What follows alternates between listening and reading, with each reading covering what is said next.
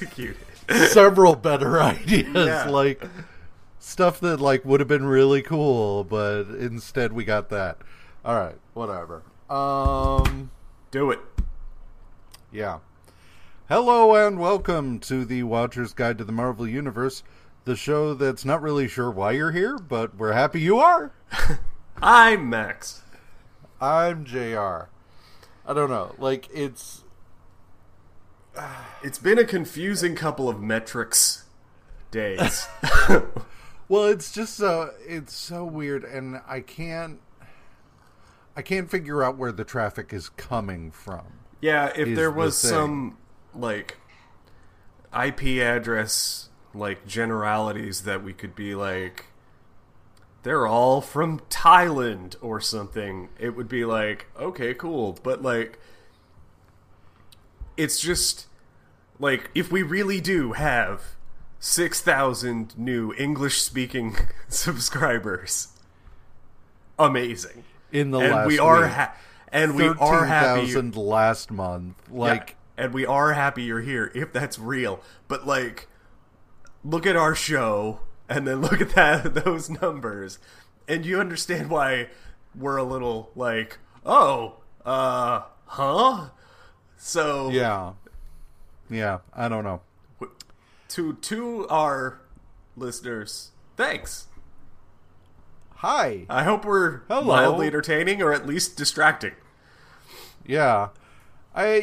Whatever. Like, sure, why not? Let's do. Yeah, how's it going? How was this week? This week was 45 years long, like all weeks in the past 5 years, and especially this year. And I think I'm ready for a nap. Yeah. All the time. Yep. But how are you? Relentlessly tired. I think I told you last night, I'm on these pills that I take them during the day, they make me drowsy as fuck and put me to sleep. I take them at night, I'm awake. And it's just like I'm running on empty of late. So woo! Yay! I can taste music. Anyway, so yeah. News that won't make me depressed. I guess the first thing to talk about is the one we'll probably have the least to say about, which is Hulkling and Wiccan married. Great. Yeah. Good. Those crazy cool. kids deserve it.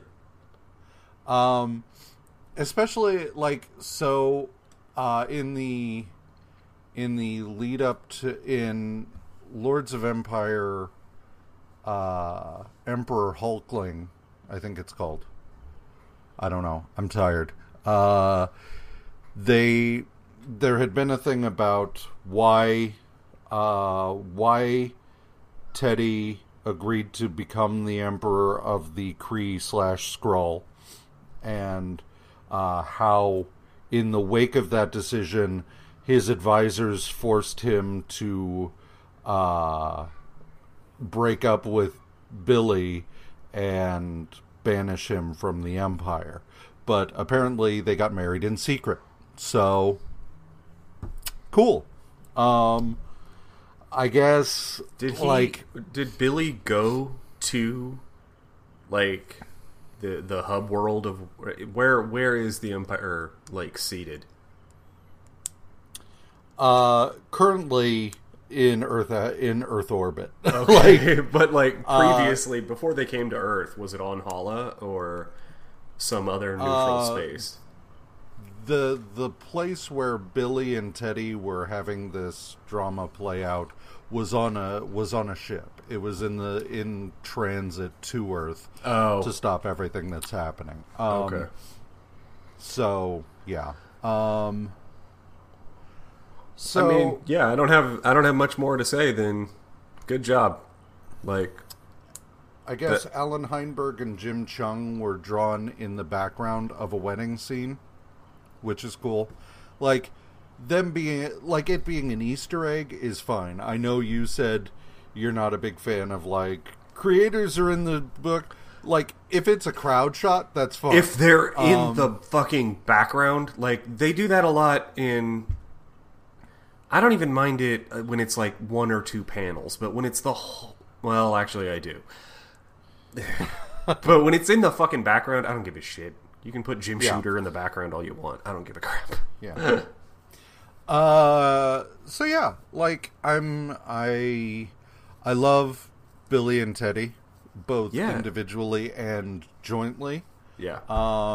So I'm all for it. Yep. Cool. Fuck yeah. Moving on. Yeah. I don't know. The next thing, X-Men. So there are rumors going around that there have been conversations about reviving the 90s X-Men cartoon on Disney Plus. They have only been conversations. There is nothing concrete. But I wanted to talk about this because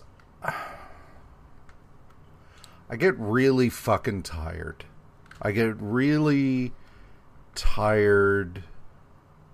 Look, there is nothing wrong with revisiting stuff from your childhood.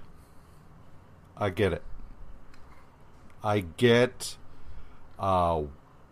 that you like revisiting things that you enjoyed before you had jobs and responsibilities and your life was a disappointment or whatever. All right, cool. I get that. I'm here. That was a general you, not you specifically, man. You're good. You're rocking it out. Fine. I'm okay. But I feel like the people who refuse to be budged from their comfort zone by anything less than an ICBM are the problem, not the people we should be catering to. Oh, yeah. Like, first of all, the X-Men animated series had 5 seasons, only 4 of which were even approaching worthwhile. Season 5, like, it dropped off. And it's not just because of the animation. The animation was a problem, but the stories were also really fucking bad, too. Nobody was giving their all at that point. So, like, it's done what it was going to do. Move the fuck on. And but I look around at, like, this and, like, I know you're sick of hearing about it, the new Transformers War for Cybertron series, and I'm just like, you know, even if it's a new series based on an old thing, at least it's a new series. At least it's new character arcs. But when you have a show or a property where the specific characters you are revisiting have already had their character arcs and they're done and over, why are we doing this other than so you can feel good? Like, just go watch the thing. Why? Just it's already there. It's still there. Yeah. It's still there. You still have it. Yeah, and it's plus, fine. I can name on one hand the revivals that were not disappointing. And, I mean, like, supposedly the Twin Peaks revival was really good. But, like, the 3rd season of Twin Peaks... ... Yeah, right. Because, like, Arrested Development went downhill after it was brought back. Heroes went downhill after it was brought back.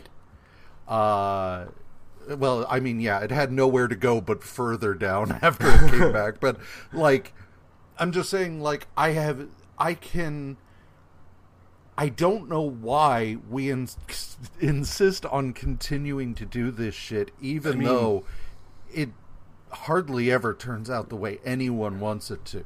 Battlestar, but that's like a really weird edge case where it was like you had an absolute monster of a writer do as the showrunner, and like, I mean, Ronald Moore is a legend in Star Trek, and you give him Battlestar and say, yeah, but also make it a little bloody, and that's well, and also so like not an out and out reboot. An out and out reboot. I'm that's what you're saying. On. It It depends. Yeah. Okay. Reboots.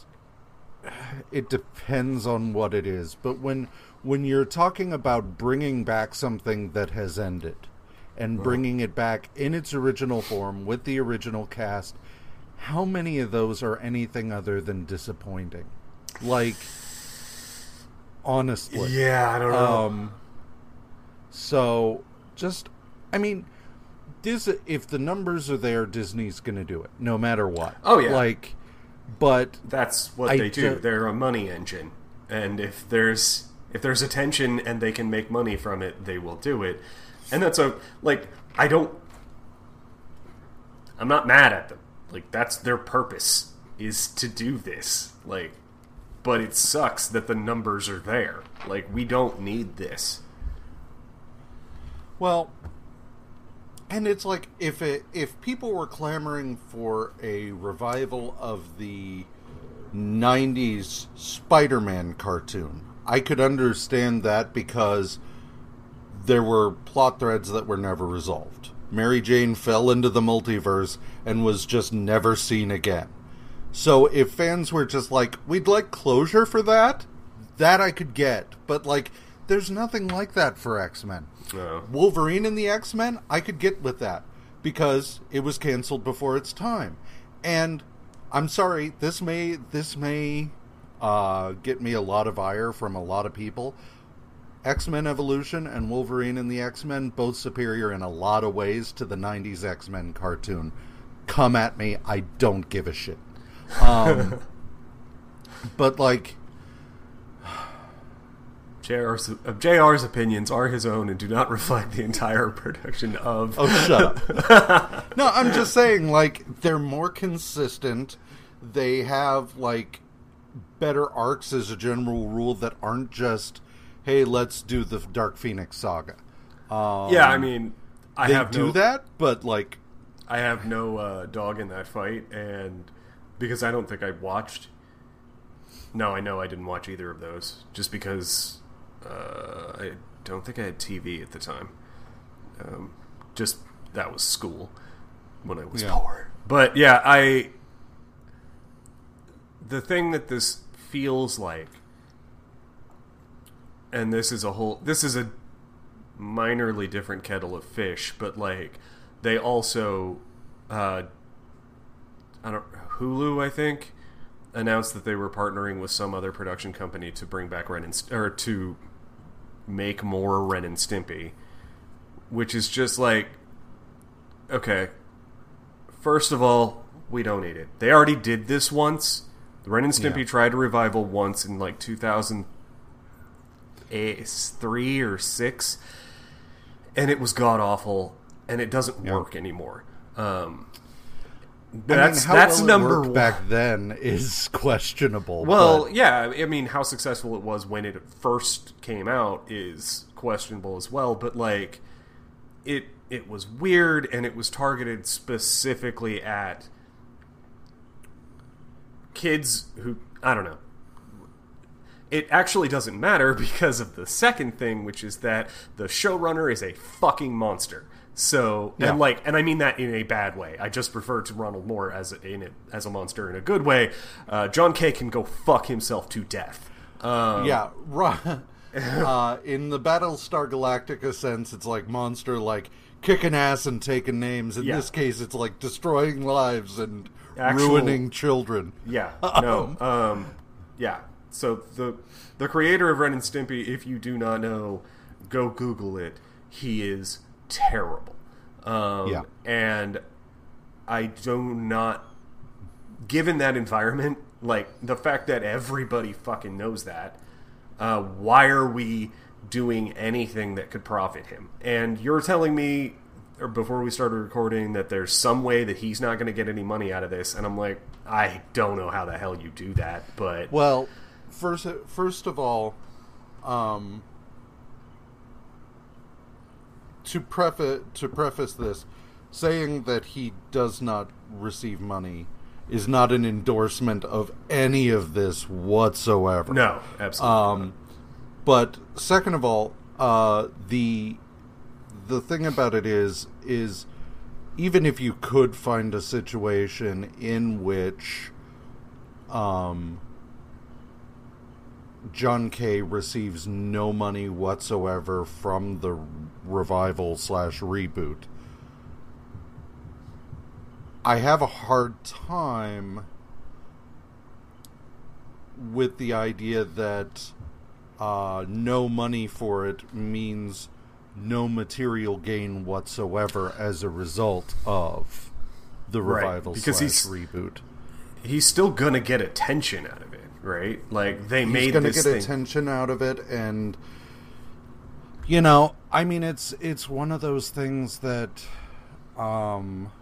even if you can prevent him from specifically getting money for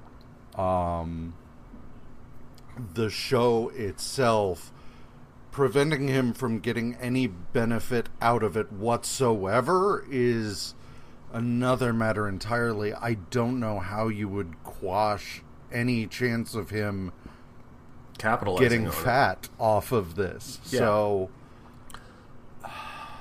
and okay, so maybe that's a little off the topic. That is like, we don't fucking need this. But then everybody goddamn nobody pays attention to the news when there is new stuff, myself included. I'm the guilty as hell, because I'm looking at Spike's Twitter and being like, I didn't even know that show existed. I didn't know all 5 of the shows that you're telling me existed and got canceled in the last 5 years. I didn't know any of them happened, and that's my bad too. Like, because we're not supporting the new stuff. And it's well, okay, so it's not really my fault because it isn't really my niche, but like, don't bitch about, not you, but like, people don't bitch about like the art styles of all the cartoons being the same now, when you're not out like supporting completely different things. I don't know. Go follow Spike. Go follow Spike. She has a better fucking take on literally everything than me, but like, also she does a really good rundown on this shit. I mean, it's one of those things, like, being able to find new stuff takes effort. It does. I mean, you know, it's one of those things that, you know, I tie it to music, because music was a thing that as a kid I swore up and down I was not going to be my mom. I was not going to be, you know, listening only to the stuff that was popular when I was a kid. And like, you know, because at one point, like, I made mention of the Ramones, and my mom was like, who?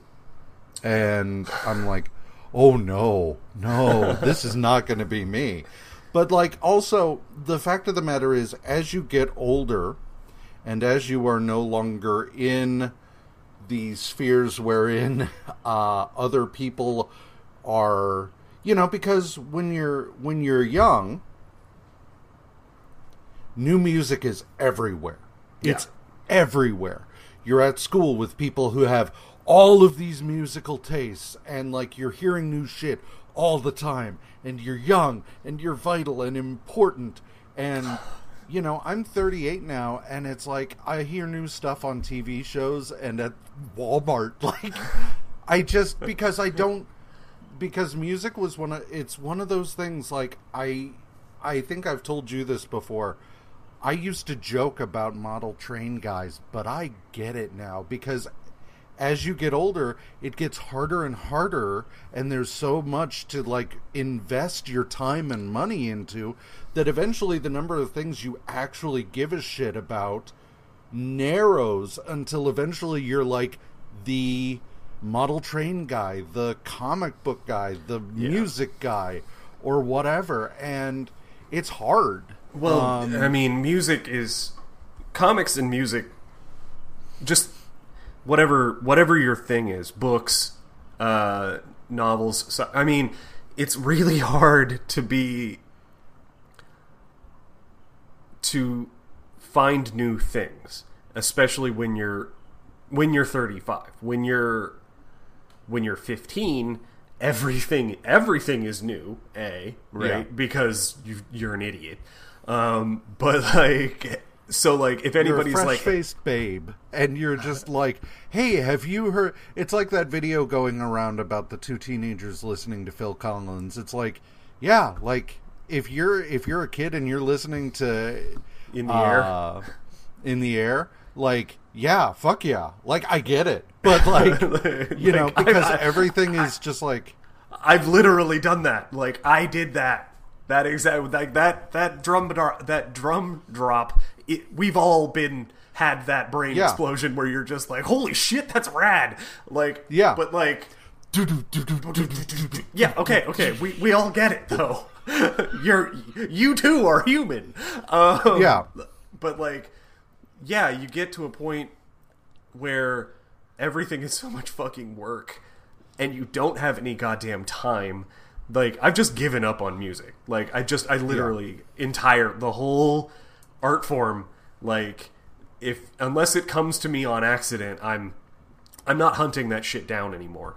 Comics is like the last thing where I'm like like, I've got my ear and nose to the ground a little closer, and I'm like watching things around, not just capes, but the Image and all that other stuff and Boom and whatever anybody else is doing. But that's because I already have the groundwork. I know the creators I follow, and they, like, and Twitter's really helped with that, where it's like, you follow Gail Simone or you follow Cy Spurrier, and you listen to what they're doing, and G. Willow Wilson, and you listen to what they're doing, listen to the people or to who they say they want you to go pay attention to, follow that stuff around, like, and that's because I already have this bedrock of folk I can still that I'm even able to do that. Like, I picked up on Saga because of Twitter being weird about Saga, like, not because I was in the comic shop and was like, well, take a chance on this. No. No, it was 5 years after it started. And same with Wick Div, even though the covers on that were so good. And I always would look at it in the store and be like, that looks tasty. I don't know what it is, but I want it. But, like, what were we talking about? Other than being an adult sucks? X-Men. Right! The animated series. What I'm saying, okay, with animation, it's the same sort of thing, right? Like, I assume that there are people like us, but for animation, that are like watching cartoons or animated series and stuff like that, and being like, this is good, follow these creators, ooh, that's brand new, who is that, where did they come from, who were they influenced by, that kind of thing. Like, there are people, go find them, like, pay attention to what they do. Don't just listen to Ren and or watch Ren and Stimpy or the X-Men, or just go watch X-Men again. Like, it's there, fine. Yeah. Okay. Like I said, I own animated series that I grew up with, and I'll watch them from time to time, and that's fine. But I'm not there. There are none of those that I'm just like, I look at them and I'm just like, I must have this exact thing forever, or I'm angry. And that's the thing I don't get, is just where it's fine to like a thing, and it's fine to want more of a thing, but wanting exactly the thing you had when you were a kid Like, just, you had it. It's still there. It's 2020. It's all still available in some way. Yeah. Why are we Why are we making more Beavis and Butthead? That was the other one that is in rumors. Yeah. Why are we, instead of giving Mike Judge a pile of money and saying, go make me a thing? Like, because when he does, it's awesome. Like, my King of the Hill, Idiocracy, fucking Silicon Valley, like, great. Like, Mike Judge has done so much better stuff since Beavis and Butthead, but you want him to keep cranking out the same idiotic shit he did and like 30 years ago? But also, like, there's this argument to be like, what would Beavis and Butthead even be now? Like, the point of the show was that they were loner wastoids in a wasteland, and like that cannot exist now. So what is so go give him a pile of money and be like, go do a thing, right? Like, just, you always do a good thing, and the spin-offs for your things that are always good. Like Daria, I don't need a remake of Daria. Daria's great. Daria was a thing that existed at a time when that was what I was into, but now I find characters like Daria pretty insufferable. Like, Jane's the hero of Daria. Do what? Jane is the hero of Daria. Well, yeah. But, anyway, moving on. Last thing. Hey everybody, JR here, recording from my couch on editing day. I forgot during the episode to drop a spoiler warning because we do discuss the events of Empyre for a few minutes, so I'm adding it now. If you don't want spoilers, skip to about 35 minutes, 45 seconds, and you should be safe. Empyre. So, we haven't really talked about Empyre much since it started. I've been following it, and it's interesting.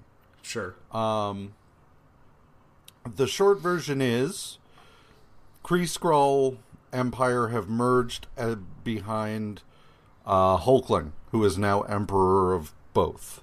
There are other, like, sects or whatever, but the empires themselves have reorganized together behind him. They were coming to Earth. And everybody's just like, oh man, what's that going to be? Well, it turns out. So, in the beginning of Empyre, Tony Stark has a dream about the murder of the Katati way back in the history of the Kree and Skrull. Something that he experienced during the Kree-Skrull War. He was given a vision of it in which he was like practically there watching the Katati getting massacred by the Kree. He has this dream. No sooner does that happen than the Celestial Messiah and Swordsman, who has been resurrected as a Katati, do what? Did you say Messiah? Messiah. It is not Messiah? the Madonna. Not the Madonna? The Messiah is born and he's grown. Oh, okay. Some. Sure. Yeah. Yeah. He's like a dude. Sweet. So they contact the Avengers and they're like, we need you in the blue area of the moon. So the Avengers come and the Messiah is just like, I need your help. The Kree and the Skrull have united and they are coming to wipe us out again. And the Avengers are like, well, we know you. Of course we'll help you.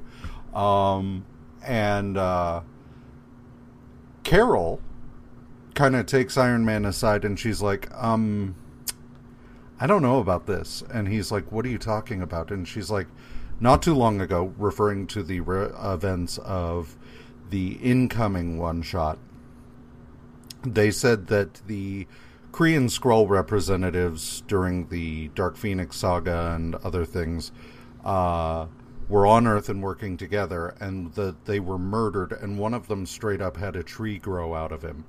and they had received a message from one of them posthumously saying, "Beware the trees." And she's like, "I don't know what to make of this. It seems a little odd for all of that to be happening, and then this." And Iron Man's like, "We know Koi. He's practically an Avenger himself. It's fine."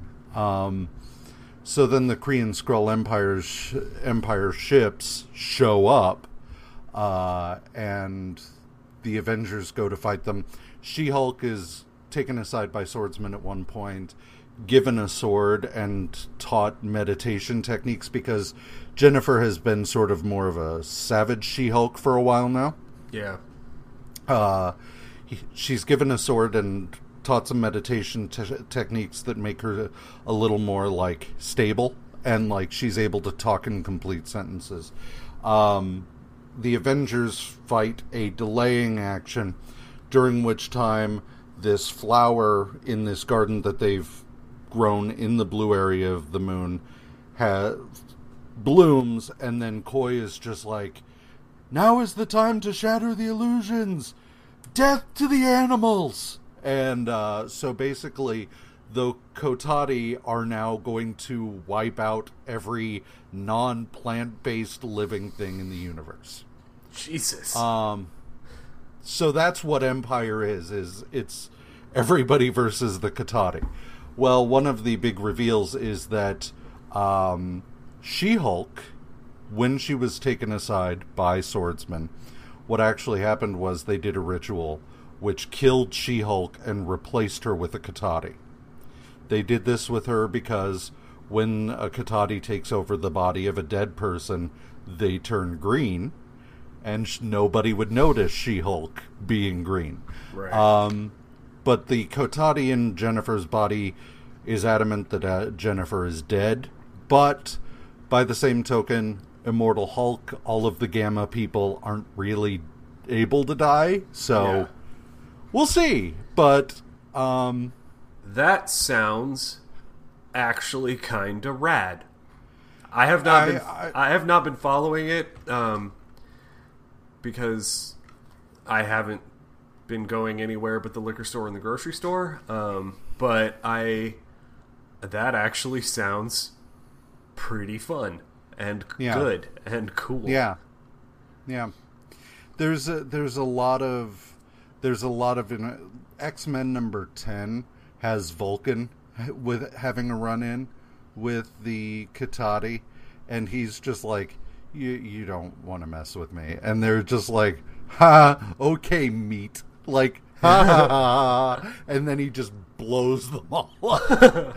So yeah, I don't know, it's interesting. It's one of those things of, I've been burned before. Like, Secret Invasion had a great start. So we've done that rant a couple of times on this show, where, yes, the short version of that rant is the first 3 issues of Secret Invasion, or even the first 4, are fucking good.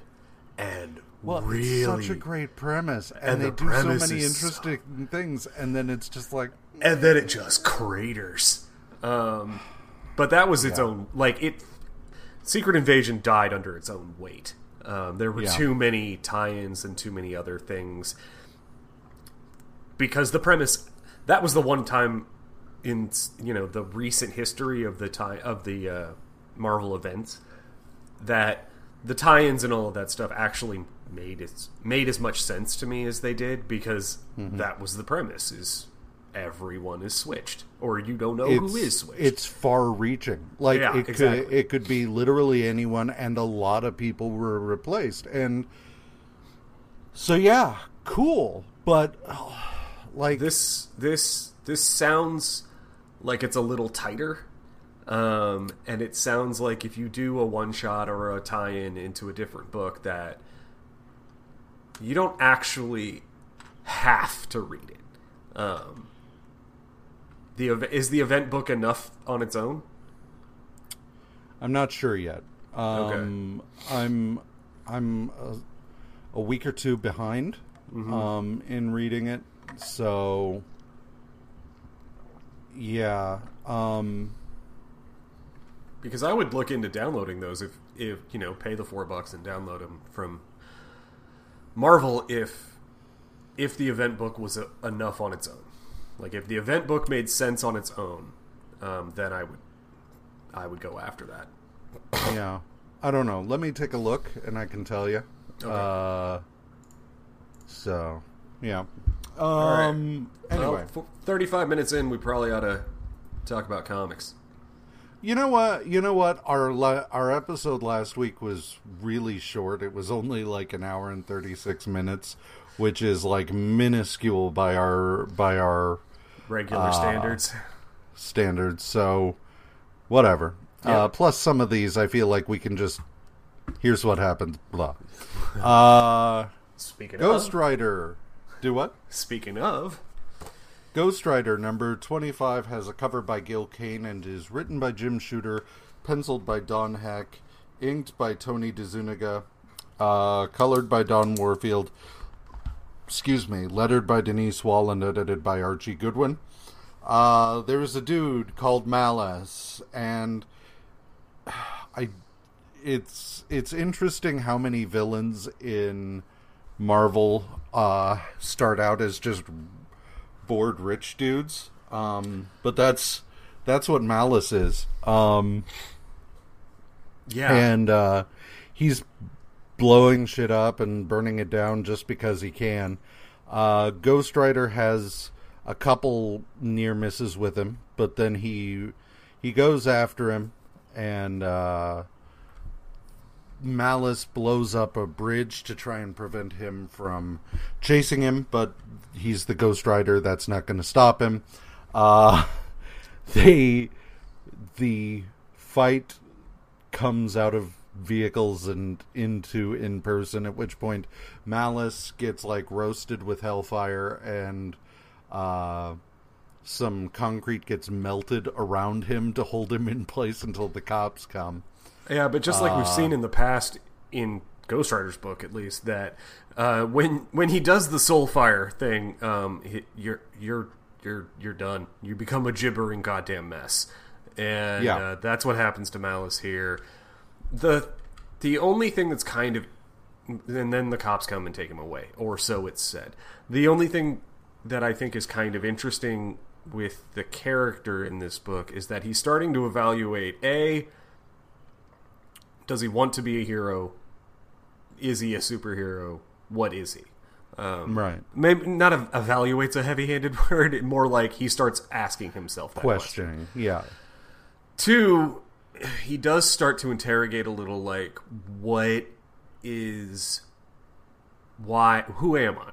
Right? Like, insofar as, like, I seem to be slipping into this persona that I had been just affecting when I'm Ghost Rider a little easier, and roasting this guy with hellfire to essentially decimate his soul, not that big a deal to me.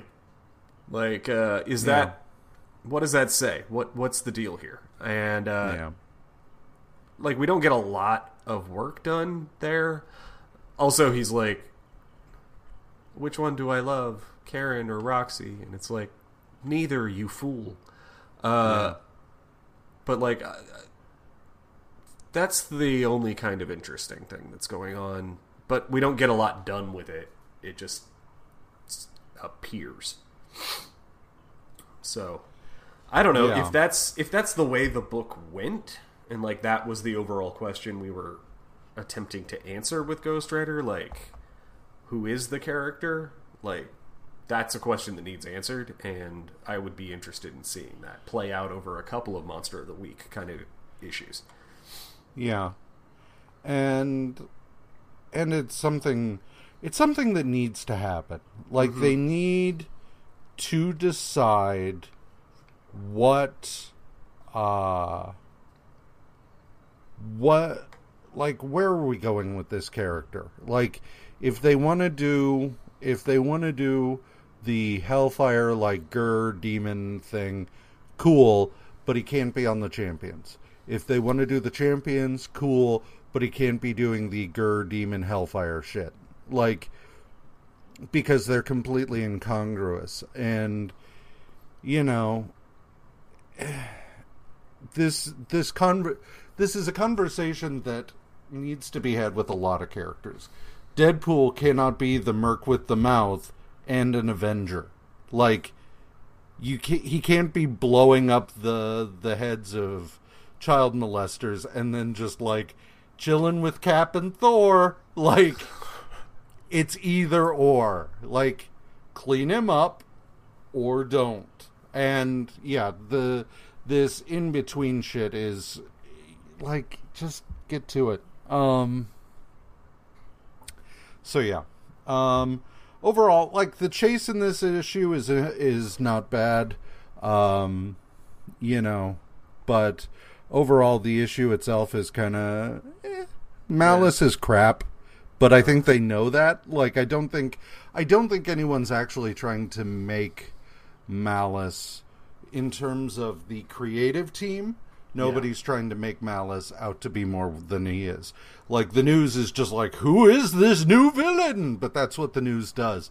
But the creative team, I don't think, is making a mountain out of a molehill here the way they often do. I think Malice is just a vehicle through which Ghost Rider can ask these questions, right? And I'm fine with that. I am too. That's why I was saying, like, if we did this through a couple of, like, Villain of the Week issues, like, or the month, I guess, then that would be fine by me. Just some guy shows up out of nowhere, and Ghost Rider is like, "Am I even a superhero? Like, what?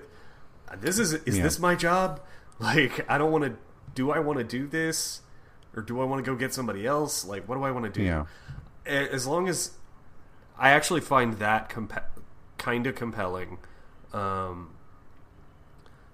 mainly because of what you just said, which is, like, the work needs to be done, and they should have done it all. They probably should have done it already, but whatever. If you're trying now, that's fine. I am for it. My only concern at this time is that we're going through a period where Ghost Rider is still trying shit on to see if it works. So I don't know if, like, if this is moving in that direction, cool. If they're trying this out and it's not going to work and they're going to abandon it in 2 issues' time to make him, like, Hell's au pair for a couple issues or whatever, then I don't fucking care, and just spare me. Like, right. I've been burned before. I can't trust again. Anyway, supervillain team up. Yeah. Number 14 has a cover by John Byrne and Terry Austin, and is written by Bill Mantlo, penciled by Bob Hall, inked by Don Perlin and Duffy Voland, colored by Don Warfield, lettered by Irving Watanabe, and edited by Archie Goodwin. Magneto and Doom are having a dick measuring contest, and Doom's like, "You don't understand, you've already lost," and Magneto's like, "Lost? I am Magneto. You are but a simple human. Come on. Who's lost here?" And Doom's like, "Okay, let me show you how I've already won." And so the short version is Doom has released a neurogas that makes literally everyone in the world his slave. Yeah. All it takes is him showing up and being like, "Do what I say," and they will. Magneto doesn't believe him, so Doom proves it to him. And he's like, "But it's kind of boring being master of the world and nobody can appreciate my victory. So I'll tell you what, let's have some fun." And so he releases Magneto, and says, "If you can best me despite my already running the world, more power to you." And so Magneto leaves, and goes to find the Avengers. And the Avengers are like, "Oh shit, Magneto!" Because of course they do. So they attack, and Magneto's like, no, you need to listen to me. And they're like, what? And so he explains Doom is poised to take over the world. You need to help me. At which point a hologram of Doom pops up, and he's just like, come on, man. And, like, he makes the Avengers turn against Magneto. But then, like, Doom is just like, all right, so I'll tell you what. If you can free one of the Avengers, you can have him. Like, whatever. Yeah. You can have one, if you can free it, you can have one Avenger as an ally. But you've got to figure out how to free them from the meddling I've been doing in their brains. So he's like, I know you, grabs Beast, and throws him in a Quinjet. Which is really frustrating, because ostensibly the reason he does this is to have an in with the X-Men. If he shows up at the X-Men's doorstep and he's like, Beast, I'm on the level, then the X-Men will listen. But the X-Men are also controlled by Doom. Why? Grab fucking Iron Man. Like, yeah. Grab, is Thor there? Thor's there. Grab Thor. What are you doing? So, or Vision. Literally anybody else. But I understand from a story perspective what we're doing here, because he mentions it in this book, but definitely it's prominent in the Avengers title that Beast doesn't really think he's supposed to be there at the moment, and we need to give Beast a win, and that's why he's, from a story perspective, saying, that's why he's from a character standpoint, Magneto is an intelligent human being. Like, if it were Absorbing Man, I could see him being just like, I'll grab the one that makes the most sense to me. But Magneto is not only powerful, he's also smart. Right. And the fact that he grabs Beast, knowing that the X-Men, I mean, like, I was able to work this out and Magneto wasn't, please. So the X-Men and the Fantastic Four aren't at home. Not that it would have mattered. So they try to recruit the Champions. But of course, the Champions, oddly enough, are also being controlled by Doom. And so, of course, we're now launching into these two versus the Champions. Woo. Whatever. I have yet, Supervillain Team Up is much like Marvel Team Up in that it's a marketing exercise. I get that, but I just, even so, like, there's not even as much to compel me here as there is with Marvel Team Up. Like, at least Marvel Team Up, occasionally I'm like, oh, cool! That has yet to happen with Supervillain Team Up. Yeah. Well, they don't even have... They don't have a compelling well, right? It's Doom and or Namor, Magneto. There's not a lot else. Like, it's always Doom, which is fine. But, like, pick somebody. And give Doom a better angle. Like, throughout all of this, give Doom throughout the entirety of this book so far, give Doom a better angle. Because this is not up to par for Doom. Yeah. Yep. So, Champions number 16 has a cover by Bob Hall and is written by Bill Mantlo, penciled by Bob Hall, inked by Mike Esposito, colored by Phil Rachelson, lettered by Denise Wall, and edited by Archie Goodwin. So we have the fight. Goes about as well as you would expect, which is it's a complete shit show for everyone involved. The Champions are still kind of falling all over each other, and Magneto is certainly helping. Uh, Bobby and Angel get real pissed at Beast immediately, which is par for the course and makes sense too. They're like, why would you be on Magneto's side? You're clearly a traitor of some sort, and fuck you. So it's just, yeah, it's a shit show. Beast and Magneto eventually get tired of taking their licks and are like, we're gone, bye, and they fuck off. Darkstar puts everybody else into a Darkstar bubble and chases after them. Okay. Doom, meanwhile, is in the U.S., or is in Washington, becoming Chancellor of the United States. Because I guess Jimmy Carter just can do that. Just give power to a person. That's fine. I mean, who's gonna stop him though? Like, if Jimmy Carter were under the effects of the neurogas and no one else was, and he was just like, "Hey y'all, this is your new boss," and it's just like, "I am Doom," then people would be like, "What? No," but everybody's affected by the neurogas, so it's like, "Yay, Doom!"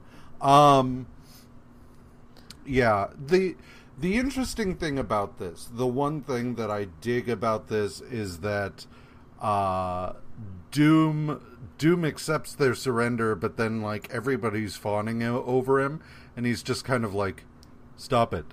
Doom does not like this. What do you... Go away." And like storms out. And so I dig that.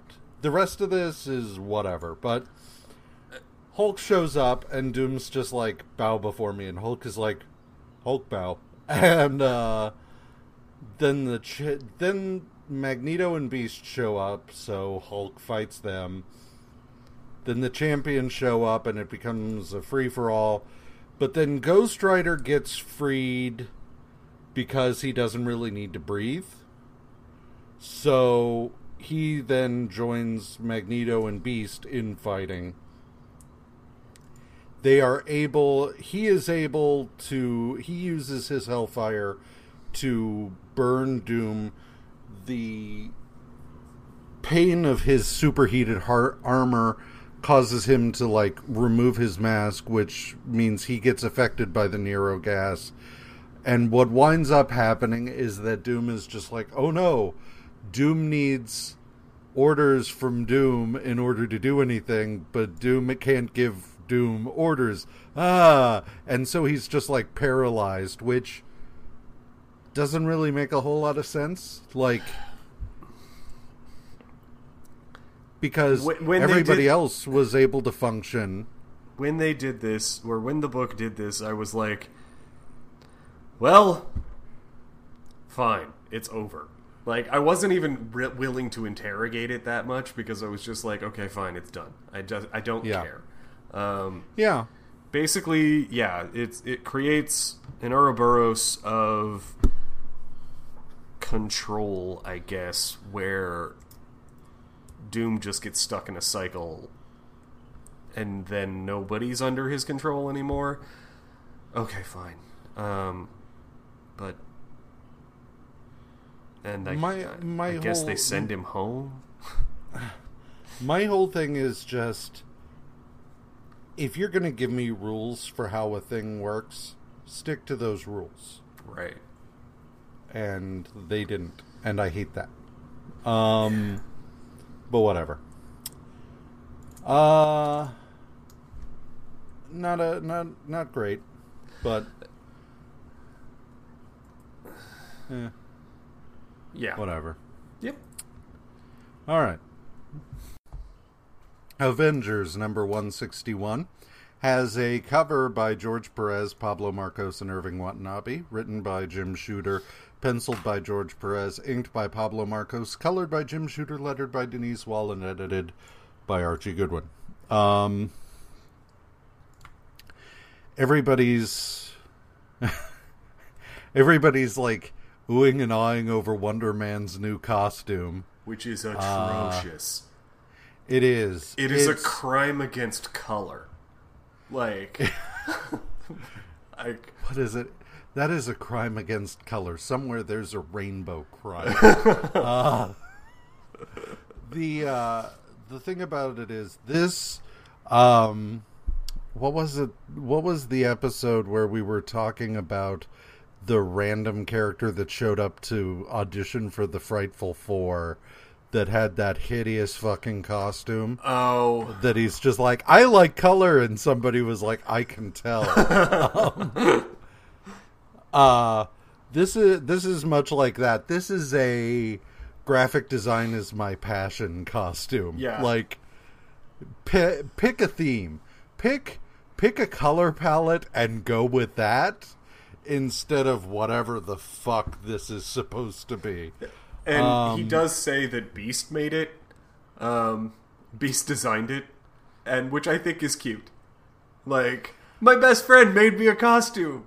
Oh, well, I don't know if we're best friends yet. That might be a bit much, but we will be. I like the idea that Wonder Man has, like, decided they're best friends, but Beast doesn't know yet. Like, but I like the idea that Beast is the one that made this because it supports my belief that Beast is colorblind. Oh, yeah, sure. But Hank Pym shows up as Ant-Man, and he's just like, who the fuck are you people? Iron Man, why are you wearing that weird armor? Like, what is going on?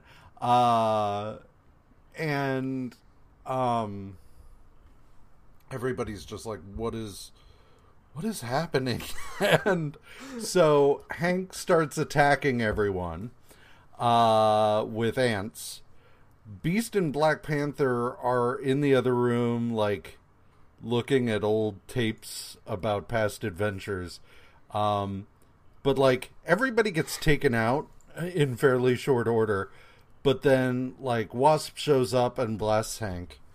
And Jen is just like, things have gone so wrong. And what's interesting about this is that there have been things that have been made about how Jan is an enabler of Hank's shit, like, and that is very much on display here. Yeah. Because she has been hiding the fact that he's been slowly losing it even more than everybody already thought. Yeah. And she's like, I've been trying to help him, but he's just, it's bad. But the fact that she was like, I even went ahead and, like, made him an appointment for a therapist or for a psychiatrist, and he wouldn't go, so I went in his place. And it's like, no, that's not the way this works. You're not supposed to do that. But, like, and then the psychiatrist is just a complete doofus, because he's like, you have to reinforce his positive behavior, and it's like, this isn't her. Like, it's not on her, you ass. Yeah. Like, and she's here. Help her. Don't psychoanalyze from a distance, you dick. Yeah. But she says, okay, but then things got better. You know, he got back into the Black Jacket costume, and we rejoined the Avengers. Things looked like they were on the up and up. And it turned out that it was actually far worse than I knew.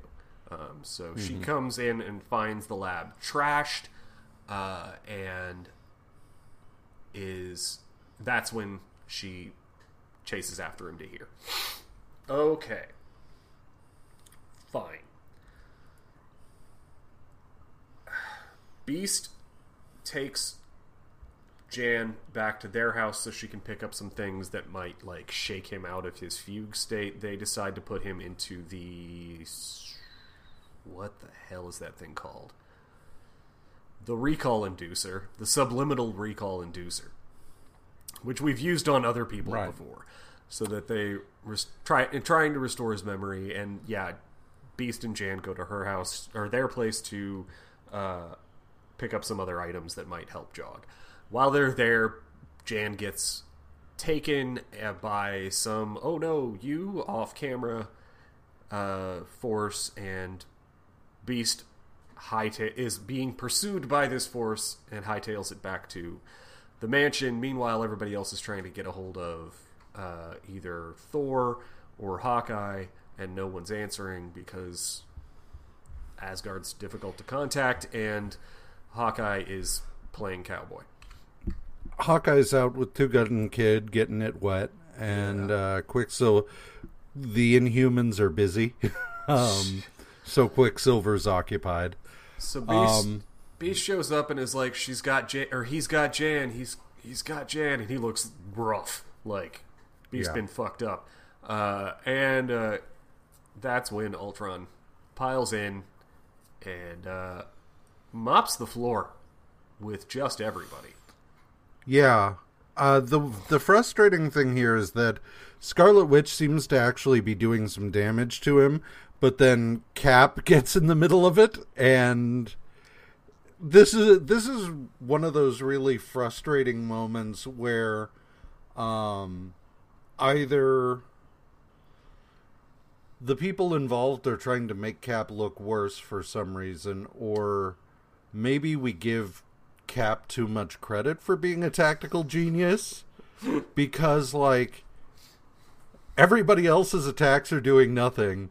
Someone is actually hurting him, and Cap is just like, "I'll help," and like fucks it up. But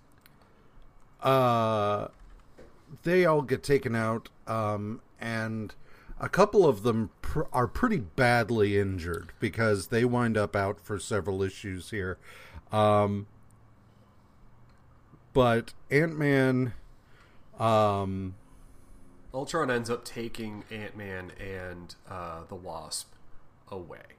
And that was... Right. Or he grabs Ant-Man and pieces out, and that was presumably his goal. And Jarvis shows up and finds all of the Avengers just trashed. Yeah. One thing I will say about Beast in this issue, so this is not a bad character moment, but it's one that I'm tired of.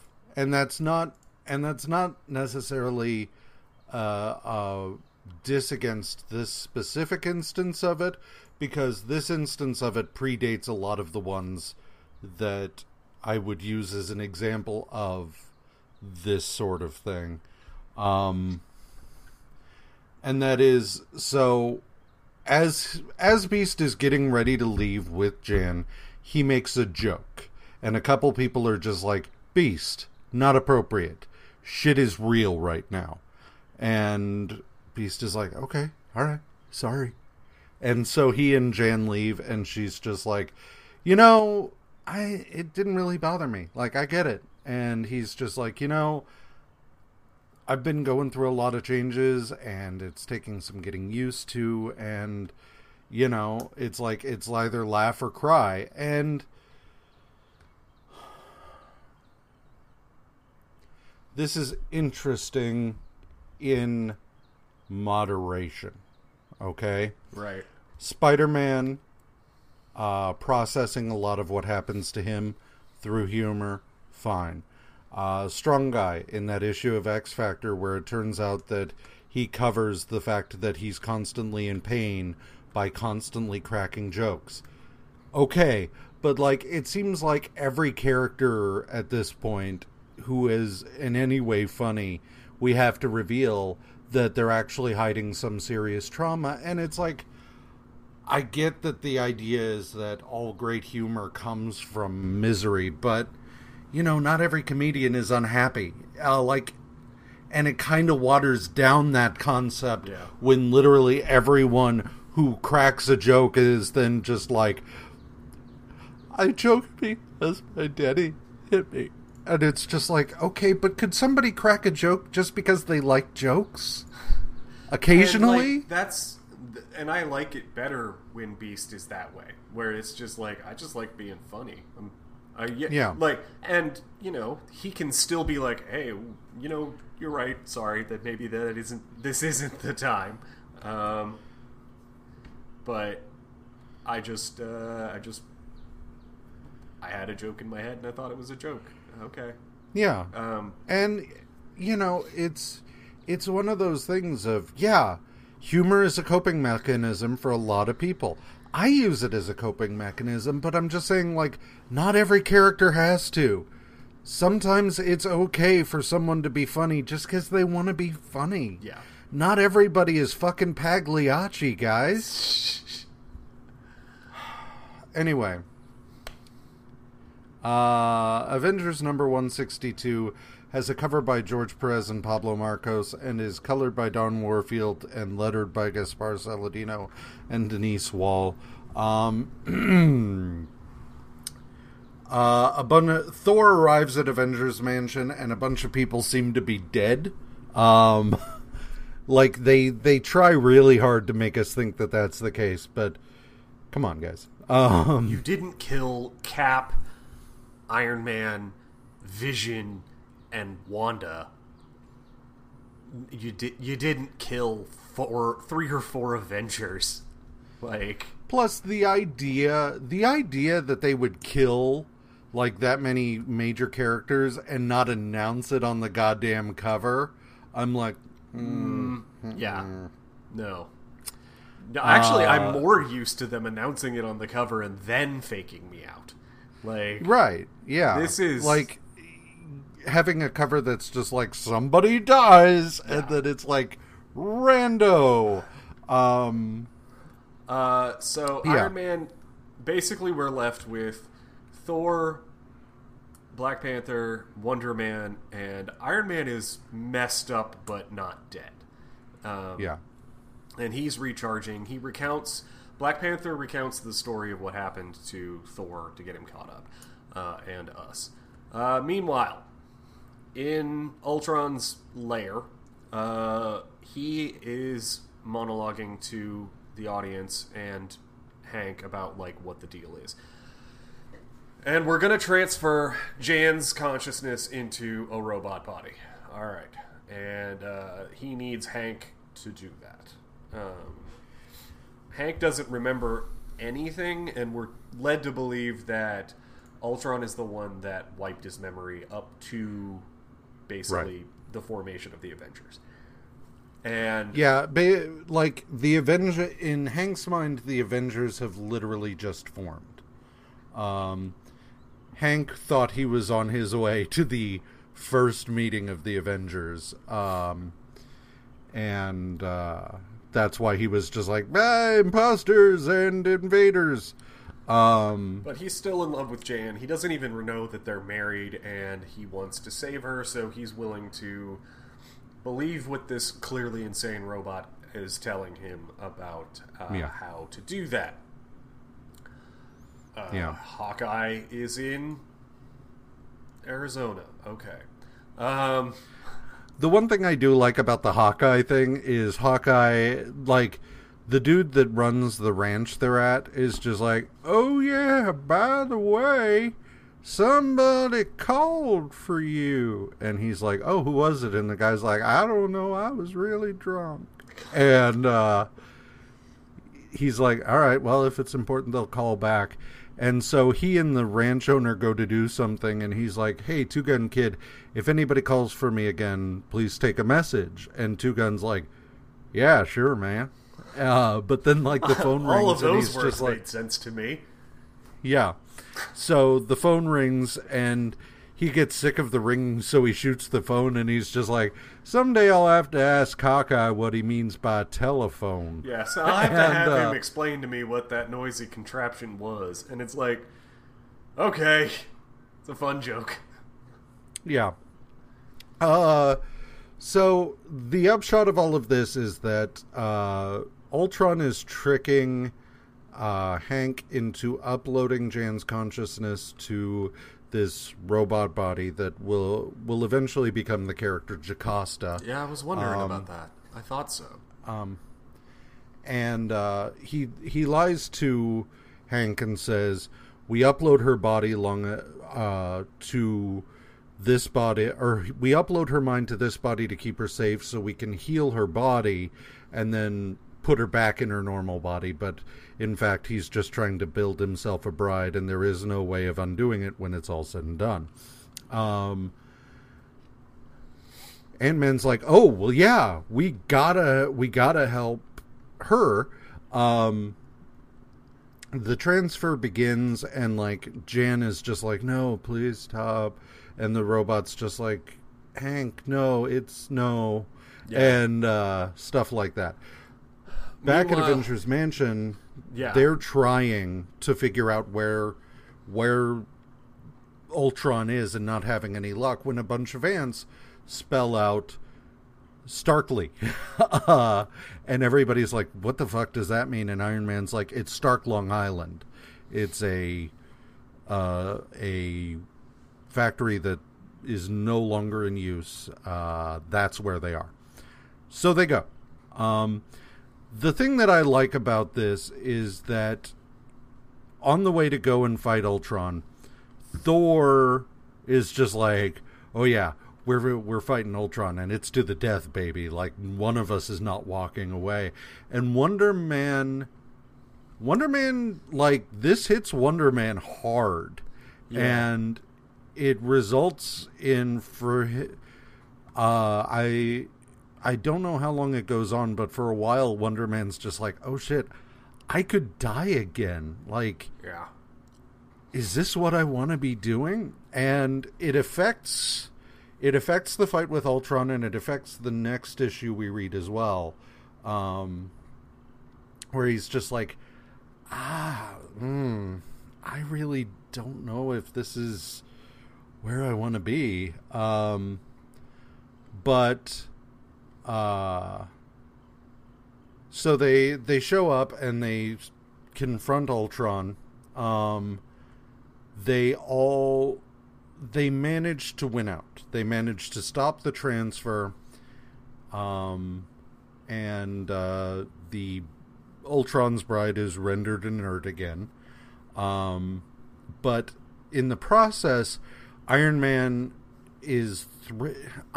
threatens the robot that Ultron is making, right. And he says, stand down. You're made of adamantium. She's not. I will destroy her. And Ultron is just like, fuck you. All right, fine. And we get into a little bit of like, how could you do that? Well, Ultron's not real, and neither is his robot bride. And it's just like, guys, Vision is in the hospital right now. Like, that's harsh. Yeah. So the thing is, at the end of this, they're huddled around Jan, and they're just like, thank God you got word to us. And she's like, what are you talking about? And they're like, the ants. And she goes, I didn't do that. He wouldn't have left me any way to contact. Yeah, she can't control the ants without her equipment, and she was naked the whole time. And they're like, how did that happen then? And they kind of figure out that while there was enough of her mind being transferred to the robot body, that the robot body would have had access to that equipment, and it was actually the robot that contacted them. So, right. So, yeah. It's really odd how Hank is a gibbering mess at the end of this, and then he shows up later this week, and everything's fine. Whee! I mean, fine. Whatever. I don't know that I'd call him fine. Yeah. Anyway, yeah. Yeah. So that brings us to Iron Man Annual number 4, which has a cover by Al Milgrom and is written by Bill Mantlo, penciled by George Tuska, inked by Don Perlin, colored by Phil Rachelson, lettered by John Costanza, and edited by Archie Goodwin. Okay. Iron Man is after MODOK, and he bursts into this AIM base in Nevada. There is an empty cradle for some super weapon, and he's just like, well, it could be in one and several locations, and I don't have the ability to be in multiple places at once yet. So he contacts the champions, and the champions are like, yeah, all right. But there's a whole thing about, like, MODOK has caused a blackout, so he's not able to get word to them. So he just comes and invades their base and then is attacked weirdly. But then they work it out. The Avengers split up to go and track down each of the locations that MODOK might be in, and it turns out he's not in any of them. But in the course of things, Darkstar is hurt yeah. and winds up put on life support in the champion jet thing, the wannabe Quinjet, and Iron Man's just like, oh shit, I just realized where MODOK is. And so he contacts he contacts the champions, and he's just like, meet me at the Nevada base I told you about. So he heads there. He and MODOK fight. The champions show up. They fight some more. It turns out that MODOK had been in the base when Iron Man was there previously, but had simply shielded himself from view. And he's now working on what amounts to a floating Cerebro chair. Iron Man juices himself up on the cradle that was there and uses it to attack MODOK. MODOK gets blown out of the air and seemingly explodes. Whee! And then they're just like, yeah, so we should probably attend to our injured teammate now. She may have died while we were doing this, but all right. Avengers number 163 has a cover by George Perez and Pablo Marcos, written by Jim Shooter, penciled by George Tusca, inked by Pablo Marcos, colored by Don Warfield, and lettered by Gaspar Saladino and Denise Wall, and edited by Archie Goodwin. This issue is basically the champions come, several of them, that is, Hercules, Iceman, and Black Widow, come to meet up with Iron Man because he called them. Iron Man then attacks them, and we find out that it's at the behest of Typhon, who had previously shown up in Avengers to be like, "Grr, Hercules," and he is doing Grr, so Hercules. Because he has worked out a deal with Hades that if he kills Hercules, he will be released from the underworld. So he takes Beast hostage and uses him to force Iron Man to do it. Iron Man tries to find a way to alert the champions to what's going on without giving away that he's doing so that Typhon doesn't just immediately murder Beast. Blah, blah, blah. This issue is a bit of a chore, in my opinion, just because, like, we don't know what's going on for the first half of not half, but the first few pages of the fight. We don't know what the hell is happening, other than Iron Man has to fight him for some reason. Yeah. And it's too much. Yeah.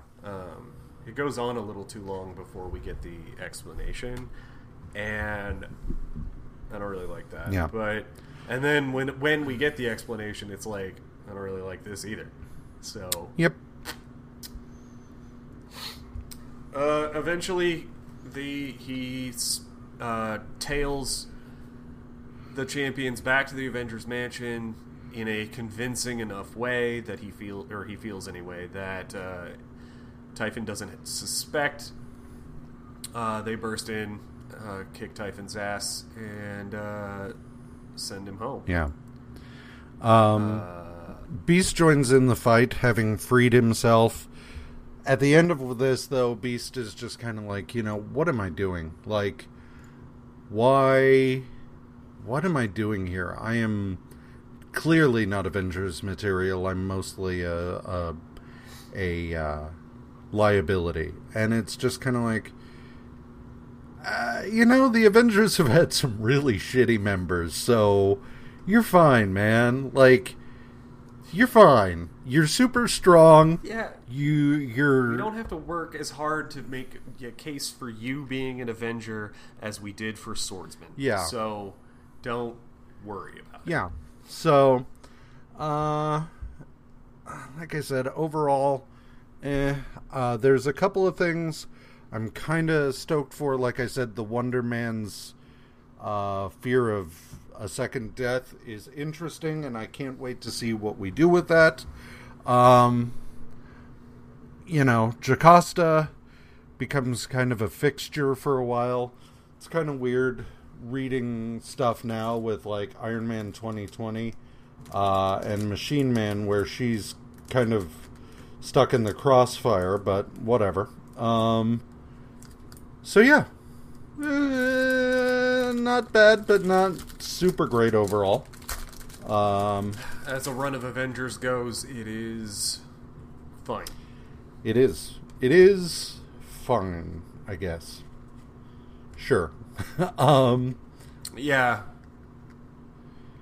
So, moving on.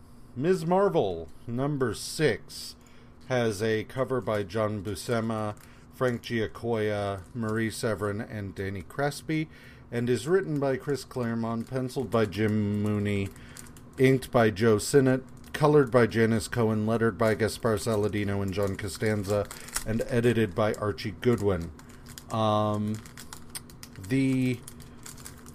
We have some stuff with Woman Magazine, where Jonah's just like, you made Ms. Marvel out to be a good guy, but I hate superheroes. What the fuck are you doing? And she's just like, well, sales were fucking great, so get off my back. So she then passes out due to danger senses, which this is kind of getting annoying. The Seventh Sense.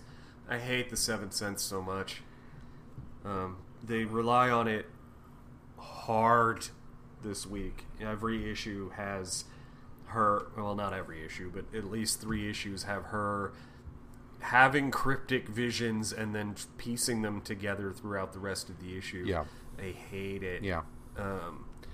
But the upshot of this issue is that she goes as Ms. Marvel to this factory where there's a fire, and it turns out that it's come under attack from Grotesque, who appeared in X-Men back in the day, who is tearing it up to get at this Cavorite crystal. And it's kind of interesting. Cavorite is from H.G. Wells. In H.G. Wells' stories, Cavorite is what makes the first extraplanetary travel possible. And that's why they're making it out like it's the potential catalyst for warp travel in these issues this week. But yeah, I actually don't mind the Cavorite. There are times where I'm like, in Marvel, where we're doing, and we got to do an unobtainium or something like that, right, where the thing is annoying. Yeah. Whereas this, I actually don't hate it. Yeah. And they're trying to use it to experiment to make these possible interplanetary engines. However, when you use it, when you dump energy into it, if you're not doing it controlled enough, it'll blow back tenfold, right? And you'll obliterate the surrounding area. Yeah. So she shows up at the lab and tries to rescue these firefighters who are being attacked by Grotesque. He already has the crystal, and she distracts Grotesque. The firefighters get out. Okay, so that's thing one taken care of. Now she starts fighting Grotesque, and it's going poorly. Yeah. He's stronger than her. He's faster than she anticipates, and but she manages to get in some decent hits when it looks like she's down. Her suit shorts out, I think, during this fight. Right, because of the fire. And because she's getting just knocked around by Grotesque. At the end of it, the whole thing comes down on her, and Grotesque is up top gloating about how he's going to wipe out humanity the way they wiped out his race, and so on and so forth. Ms. Marvel number 7 has a cover by Rich Buckler, Joe Sinnott, and Andy Crespi, and is colored by Don Warfield and lettered by Joe Rosen. So Ms. Marvel manages to avoid the worst of it because the floor gives way and stuff like that. But she winds up being found by some AIM agents because she kind of falls into their subterranean lair. They strip her of her costume and put her up in this, your standard superhero bondage thing. And MODOK is just like, we know from previous interactions that a lot of your powers come from your suit. So we're going to take your suit, learn how to use it, and copy it. And you, meanwhile, will be brainwashed and become a servant of AIM. This fails on two fronts. One, because the suit was damaged, so fuck it. And two, because when he tries to take over Ms. Marvel's mind, he does not know he's dealing with a not quite split personality, like two warring personas situation. And so he succeeds in brainwashing one, but the other fights back. And the suit does not work on the woman that they put it on. So he's just like, okay, well, you're going to die now. And he tries to make Ms. Marvel kill the woman, but that's when Ms. Marvel breaks loose. So she then manages to get free, and in the course of things, we discover that her additional exposure to the psychomagnetron caused the suit's powers to be transferred to her in a number of ways. She can now fly without the suit, but she does not have the shield that the suit had, stuff like that. So she breaks free, gets her suit back, escapes, and winds up blasting through this wall into another AIM faction's base, which MODOK was going to be attacking. This AIM base turns out to be a ritzy New York department store, and she's just like, shit, well, I'll be back to deal with that. And so she gets the fuck out of there. So, yeah. That's issue 7. Ms. Marvel number 8 has a cover by Keith Pollard, Joe Sinnott, and Danny Crespi, and is lettered by Gaspar Saladino and John Costanza. I am getting eaten alive by something here, and it's driving me crazy. So, Carol calls in a favor with someone who is now a S.H.I.E.L.D. agent, and they go back to check out the department store, but everything, S.H.I.E.L.D. can't find any indication of the aim base. Carol's just like, fuck, I swear it's here. And the guy's just like, based on what? And she goes, I have a source. I can't tell you who it is, but I promise you they are unimpeachable. And the guy's just like, whatever. I've done what I can, but there's nothing here. Consider my debt to you paid in full. And he's just like, peace, I'm out. Yeah. Fury's going to kill me for using this many resources to find nothing, so thanks. I'm gonna go get murdered. Yeah. Now. I'm going to go get tossed off the helicarrier. Yeah. So there's been this photographer that they're sort of positioning as a possible confidant or love interest or something, and she brushes him off because she's pissed, and she goes walking in the rain and is followed by, or to meet a Tracy Burke, who is this going to co-edit or be an editor at the magazine with her. Except that she's had problems in the past, and they're going to make sure that it's like still fine. Their conversation is broken up by some dudes who are just being assholes, and she kicks the shit out of them. And then the meeting goes well. Tracy Burks is like, nope, I've got my shit together. Really, I do. And afterward, she's like, yeah, but I don't know if this is the kind of stress. Well, that's later, isn't it?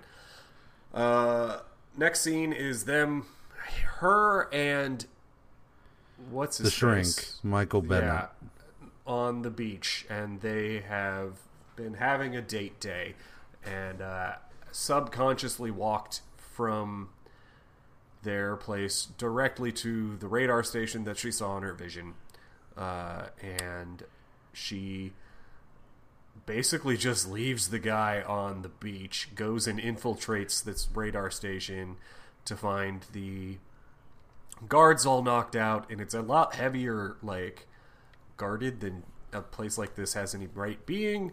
Grotesque is there. He starts the reaction of dumping a bunch of laser energy into the crystal. They have a fight. He dunks her in the ocean until he's satisfied that she must be dead. Convinces herself that and goes back to like make sure that the reaction continues. She wasn't dead. He throws her, or she ends up throwing her, or the Grotesque, into the laser, and then the reaction goes off because there wasn't enough energy in it. And it basically vaporizes the entire installation. Yeah. Or moves it. Michael Bennett had gotten the guards out, though that doesn't explain anybody else. Like, presumably there would have been other people in the installation, but the only ones he mentions are the guards. So hundreds still died. Yeah. Grotesque is seemingly killed. I don't know if he actually is. I didn't look it up. But she comes to, and she's still got the Cavorite crystal. The thing that I kind of like in all of this is that she doesn't feel good about this whole thing. Like, she's glad that Grotesque was stopped, but she recognizes that Grotesque has a legitimate grievance, even though the way in which he went about it was not great. So, yeah. So, Ms. Marvel #9 has a cover by Dave Cockrum, Joe Sinnott, and Irving Watanabe, and is penciled by Keith Pollard, inked by Joe Sinnott and Sam Granger, colored by Janice Cohen.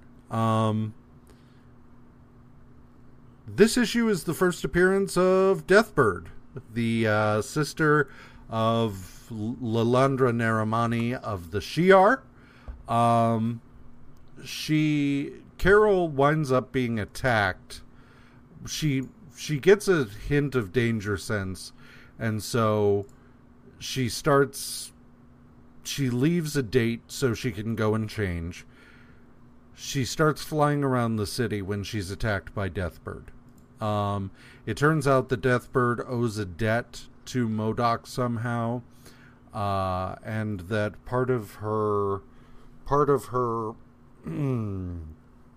paying that debt off is to kill Ms. Marvel. She had not necessarily been looking for Ms. Marvel at that exact moment. She was actually running another errand when she saw her and was just like, cool. So they fight. Deathbird is content in thinking that she'd murdered Ms. Marvel, but she hadn't. So, yeah. So Deathbird gets the fuck out of there. Carol goes back to her apartment, but it's on fire. And so she helps to save some people and puts the fire out. We get a brief flashback of one of her previous relationships with Michael Rossi when she was in the Air Force. But all her shit has been destroyed. And it turns out that it was actually her place that was targeted. It wasn't an accident. And a guy is on the phone in a phone booth outside saying, well, we didn't destroy the documents or find them, but we're on it. And his boss is just like, good, they must be destroyed. She knows too much about us. Blah, blah, blah. So, Carol goes to work at Woman Magazine. Jonah forces some daughter of a friend onto her. But she's just like, whatever, I gotta go. And kind of leaves, who's the editor? Tracy Burke. Tracy Burke, her Joe Robertson in charge. And she's just like, she balls out this dude for turning in subpar work. And he's just like, what? But I'm an artist. I know what I'm doing. And she's like, no, this is bullshit and you know it. And so she goes on her lunch break to check out the department store. She tries to find her way in, but she's recognized, and that leads to AIM trying to capture her again. She gets captured before she really has a chance to change, and is brought before the head of the department store, who is an agent of AIM. Right as that happens, MODOK and his faction of AIM attack, and yeah. And it's really annoying because it's basically blue AIM versus yellow AIM, and it's just, it's like, it's, you have to every panel I was going, okay, different faction member or coloring error. Yeah, exactly. But whatever. So Deathbird is there as well. Blah. Sorry. Yeah, contrivance after contrivance to keep her from getting killed. The thing that I do like, though, is that, well, maybe I like it. I don't know. Help me examine this.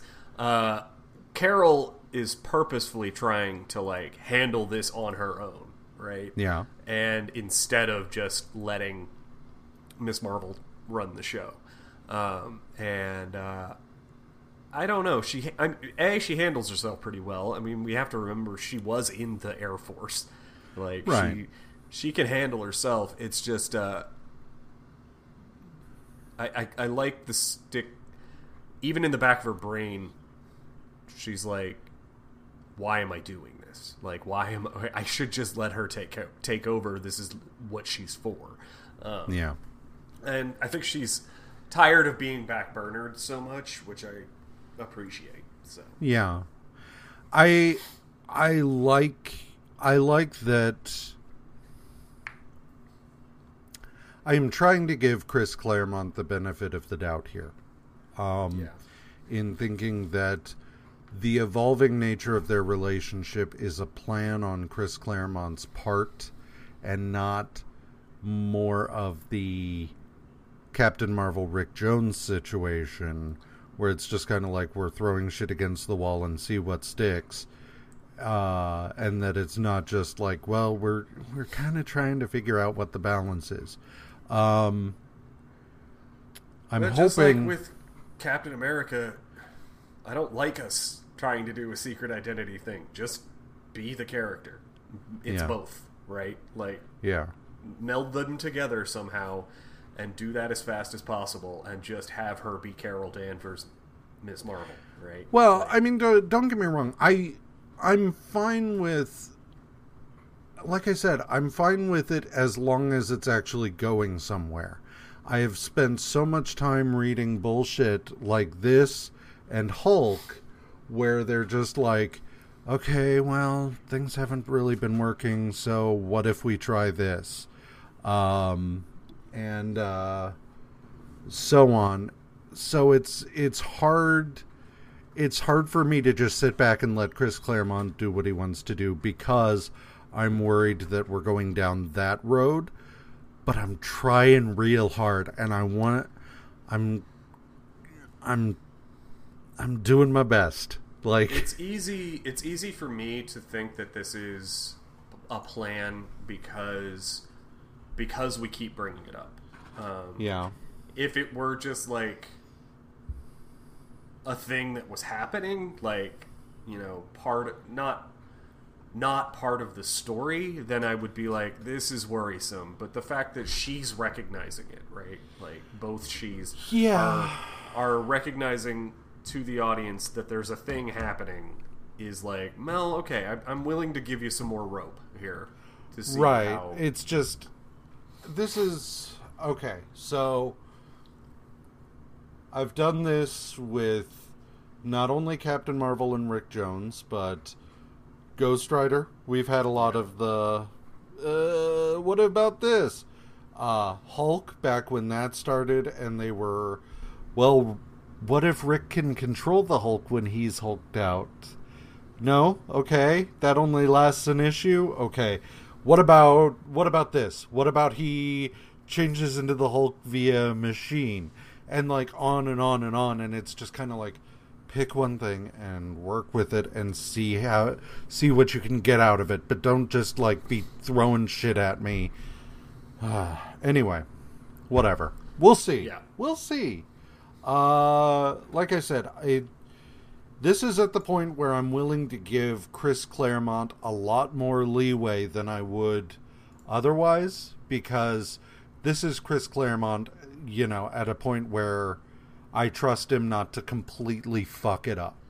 And he's about to be incredibly good in X-Men, so I'm really willing to like... Yeah, like, he's... I've enjoyed Iron Fist more than I thought I would with him writing it. I've enjoyed X-Men, even though it's kind of not quite where I know it's going, and stuff like that. So I'm just like, okay, it's Chris Claremont at like the beginning of the height of his powers, so fine. So yeah, Ms. Marvel number 10 has a cover by Sal Buscema, Tom Palmer, and Irving Watanabe, and is penciled by Sal Buscema, inked by Tom Palmer, colored by Phil Rachelson, and lettered by John Costanza.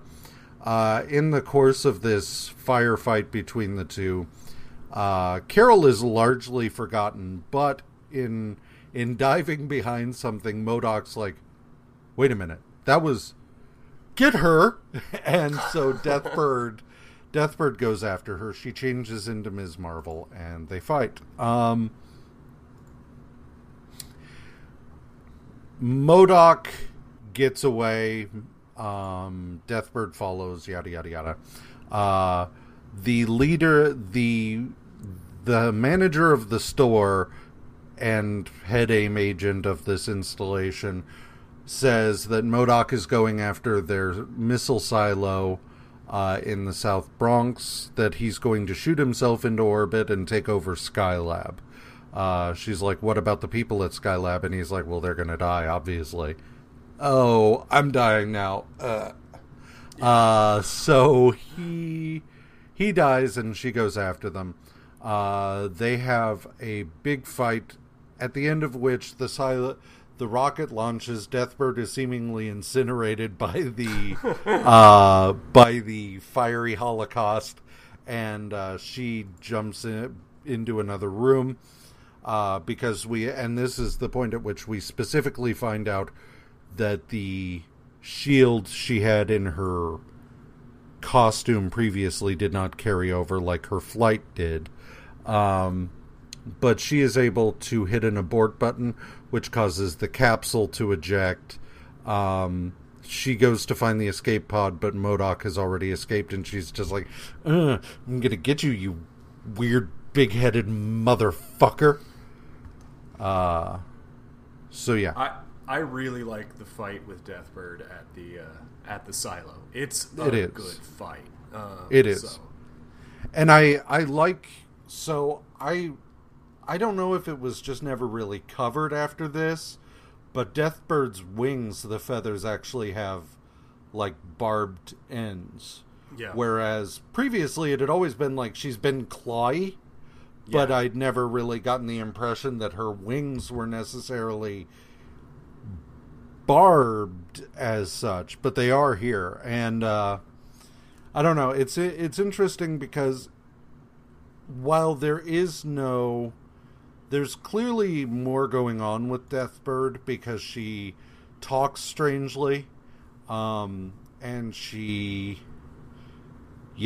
but like the only overt reference to who Deathbird is that like Deathbird makes mention of the fact that she wound up here, and as a result owes MODOK, and Carol just being like, there's clearly more going on with this weirdo than meets the eye, but no real time to get into that because now she's been incinerated.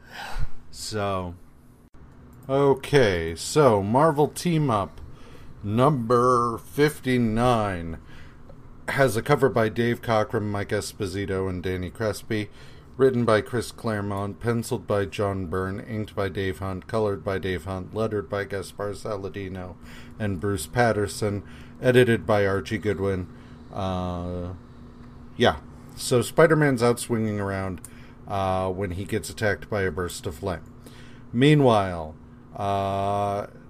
Jan and Hank Pym are at home. Apparently Hank has fully recovered from the Ant-Man brainwashing, and comes in all excited about his work, and Jan's like, fuck me. And he's like, oh, okay, yeah, I'm down for that. So they're about to, but then he's just like, weird, did you see that flash? And she's just like, put it in me. And he's just like, okay, no, that's fine. And then there's like a bigger thing, and he's just like, oh my god, Spider-Man's falling. And so he goes racing off to save Spider-Man, and Jan's just like, oh my god, I need cock. And I feel so bad for her because she's clearly like, she wants some attention from Hank, and I imagine this is much like, we don't get as much of a window into their relationship as we do Reed and Sue, but I imagine it's much the same, where he's just like in his lab all the time, and she's just like bringing herself off on anything and everything she can because she just wants her husband to like touch her. And so I feel really, really bad. Like, their relationship under the best of circumstances sucks. And so it's like everybody focuses on him slapping her and everything, but generally speaking, Jan is more outspoken than Sue was in the early days of Fantastic Four, but she's still often just as ignored, and I feel awful for her. But so Yellow Jacket saves Spider-Man, takes him back to their apartment. Unfortunately, not for a threesome like my fanfic, but just so that he can get his shit together. Meanwhile, someone looks on. Ooh, I wonder who it'll be. I wonder. So Spider-Man has a nightmare that like everybody is out to get him, because most are, and and he wakes up and he's just like, oh shit, where, what, who, huh? And they're like, it's cool, everything's fine. What do you remember about what happened? And he's like, I don't know. And they're like, well, it looked like there was fire and ice. And he's like, well, I mean, there's Iceman and Human Torch, but there's no reason why A, they'd be trying to kill me, and B, they'd team up to do it. And he's like, but wait, there was a villain they fought called, what was it, Equinox? Like, and everything. But before they really have a chance, you know, Yellow Jacket's like, hey, we can help you. And Spider-Man's like, nah, it's cool. I'm kind of a lone wolf. And so, but then like Equinox blows a hole in the apartment, and Spider-Man's like, you know, on second thought, and hey, that offer's still open. Oops. Yeah. So Equinox attacks. They fight him. It goes badly, and we are introduced to there's a traffic problems on one of the bridges, and we are introduced to a new character coming in out of nowhere that's saying things like, "I'm hope I'm in time to stop them." Oh, good. The fight continues, and our mystery character starts shouting out Equinox's name. In the end, though, Black Jacket or Yellow Jacket is tossed into a fuel truck with Equinox. Real quick, I do want to say, in the midst of this fight, Jan is angry because her stings are not really doing anything to Equinox, and she makes reference to the fact that they don't really do anything against anybody, and she's just like, she calls Yellow Jacket out. She's just like, you know, you upgraded your stings, but like, mine still suck. And he's like, but and they don't really address that. Then, okay, go ahead. As they're scuffling, though, the woman from the bridge pulls out some kind of weapon that she's leveled against Equinox, and Equinox is like, you're here? But that's impossible, and he tosses a car at her. Spider-Man saves her. Yellow Jacket goes in close. That's when they end up next to the tanker truck, and this splash of the truck exploding on top of Yellow Jacket is so good. Yeah. So it's basically the giant, the fireball explosion, and then there's 3 panels running down the right side that are each of their faces, and it's just the line work and the inking on this is just so fucking good, and the colors are fantastic. John Byrne at this point in time is my jam. That's all there is to it. Yeah. Later on, fuck him. But it's one of those things where it's like, you don't have to work this hard on Team Up, guys. So it's always nice to see when they're like, "No, we're gonna pour it on for this page. Fuck it." Yeah, and everybody's on board. The lettering's good too. It's so great. Yeah. But yeah, it's just like, wow, you really don't have to work this hard for Team Up, but I'm glad you did. So go for it. Yeah. Yellow Jacket is seemingly killed. Jan swears vengeance, and Equinox is like, bring it. Yeah. She did, and I think she did end up getting a shot off with her weird weapon and it did nothing to stop Equinox. So, well, here we go. So, yeah.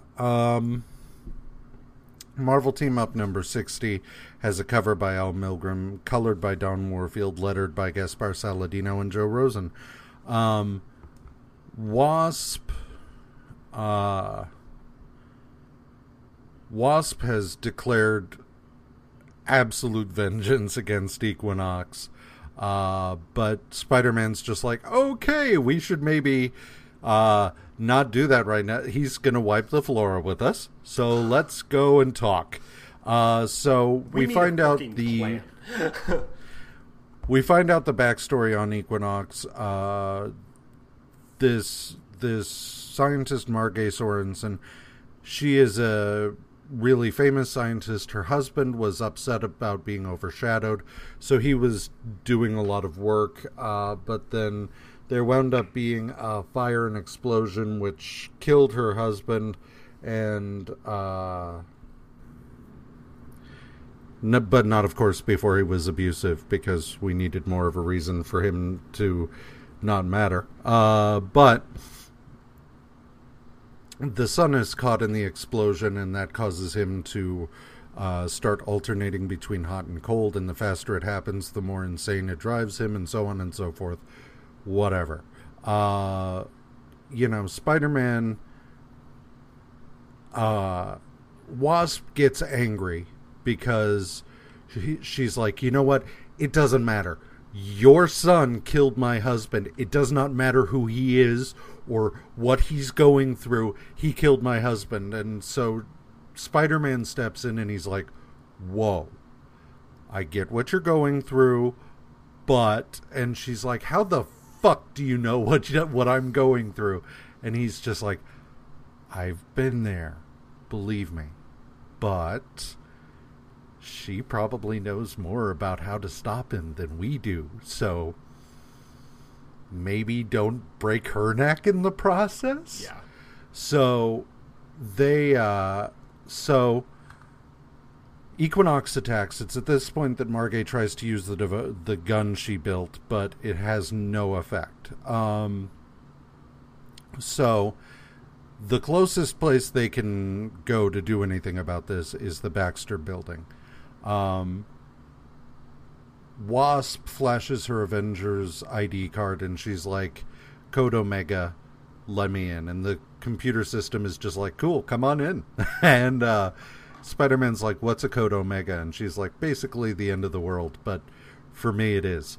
And so they go inside,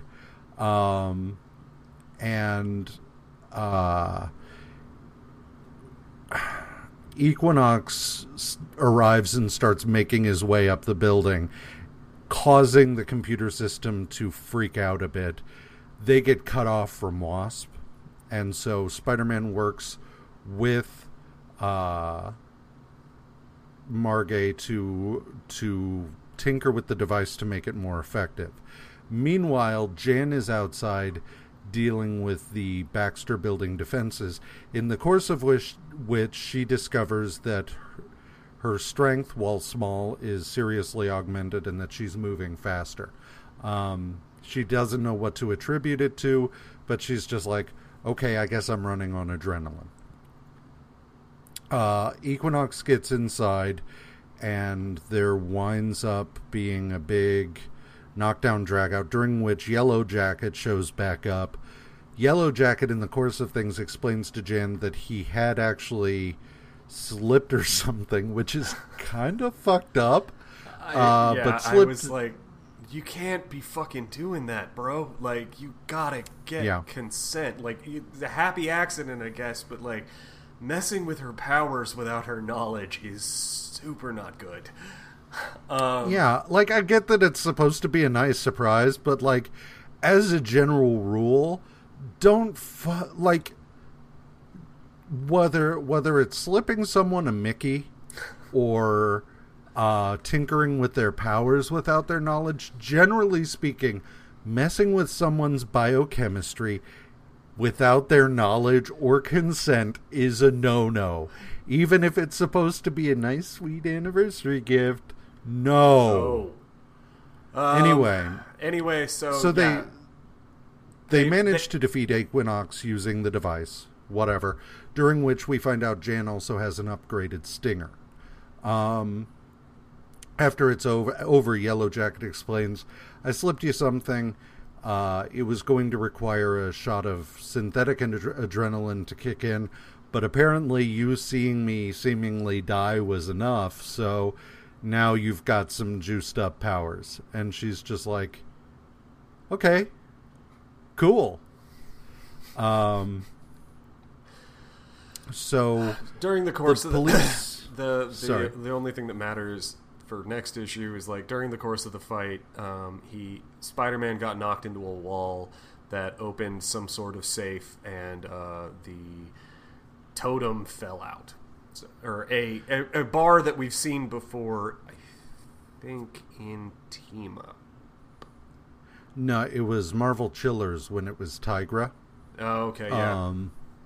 Because that one cult leader dude had it, and then Super Skrull was involved, and it was a whole fucking thing. Who cares? Or that cult dude was Super Skrull? I forget. I think it's been a minute. Recap. Anyway, so Spider-Man, like, Equinox is taken away. Spider-Man stays behind to clean up the Baxter building, and Jen and Hank go home to straight bang it out.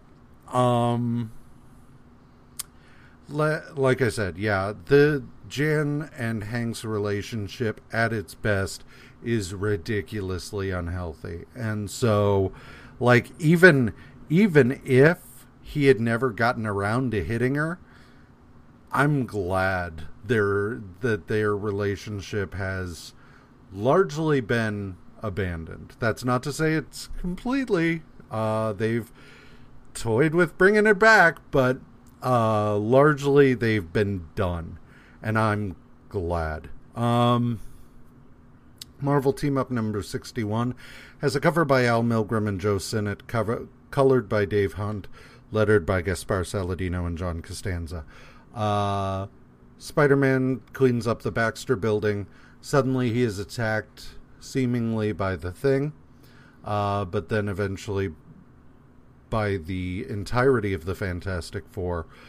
He gets straight punched out of the building. As he's recovering from that, he's saved by the Human Torch, and Spider-Man's like, "What? Fuck you," and attacks him. And the Torch is like, "Whoa, what the fuck, man? I just saved your life." And Spider-Man's like, "But you and your buddies just attacked me." And Human Torch is like, No. And Johnny... Everybody else is gone. I'm only here on accident. Yeah. Johnny realizes who it was that actually attacked him.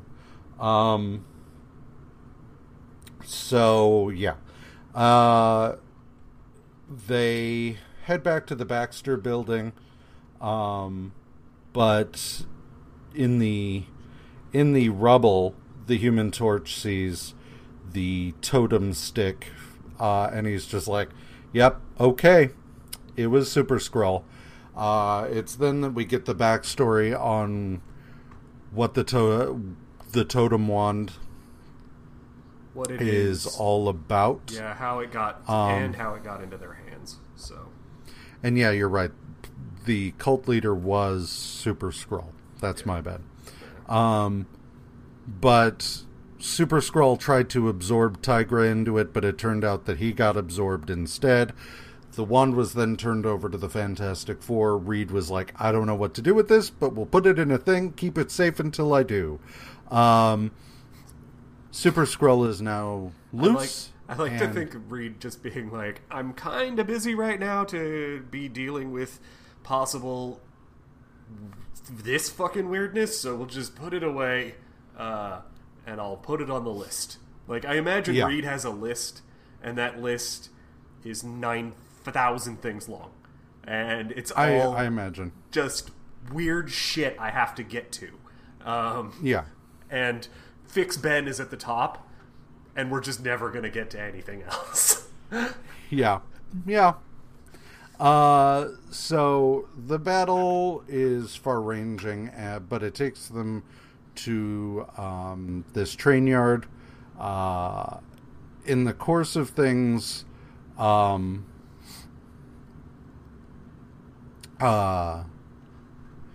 Spider-Man sees Jean DeWolf and Raphael Scarfy, and he's like, "Hey, Super Skrull is here. So can you guys keep him busy?" And so the cops, with just their guns, start plinking away at the Super Skrull with their super Skrull blasters that they got from Reed Richards. Spider-Man has the Human Torch help him, and they build a trap. In the course of this, the police then are forced to retreat by the Super Skrull.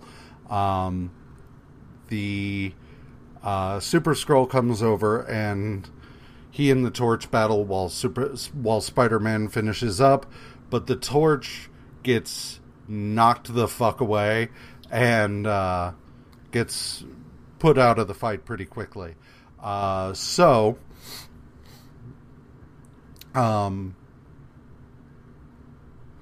The Spider-Man then proceeds to trick the Super Skrull through this trap that is ostensibly going to rob him of his powers, but it just pisses him off. Yeah. And it does not work. So, yeah. Marvel Team Up number 62 has a cover by Gil Kane and Mike Esposito.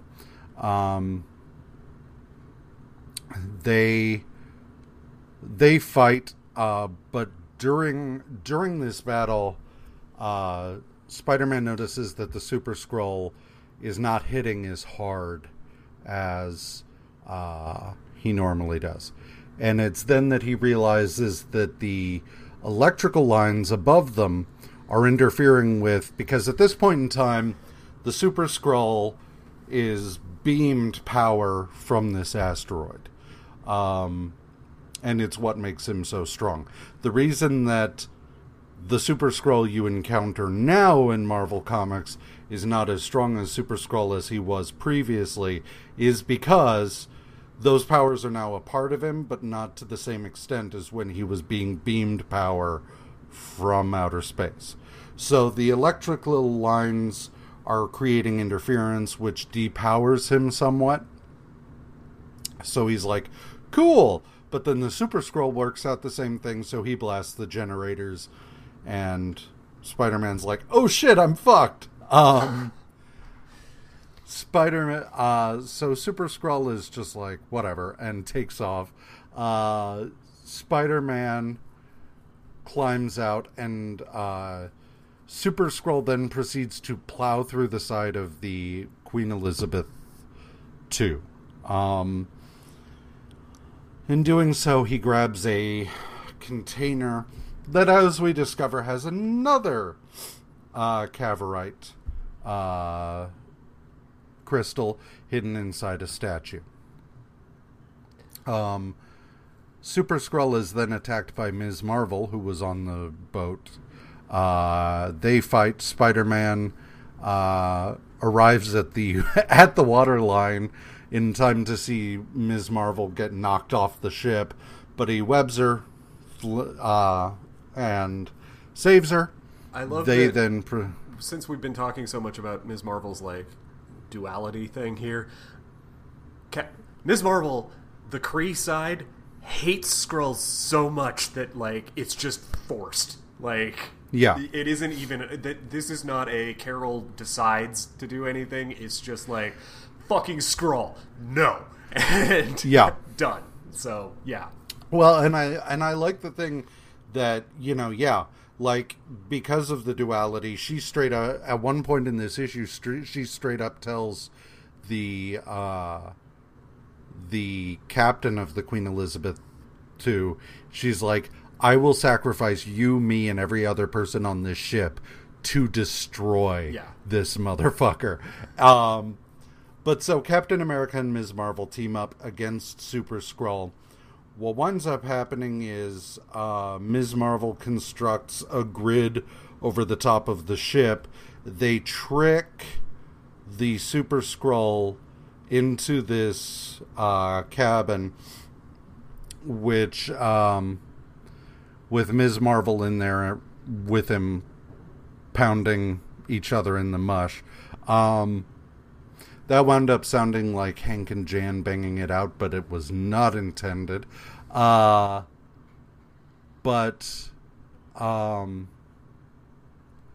the upshot of all of this is that when Spider-Man throws the switch, it winds up that the crystal teleports Super Skrull somewhere. Yeah. We don't know where yet.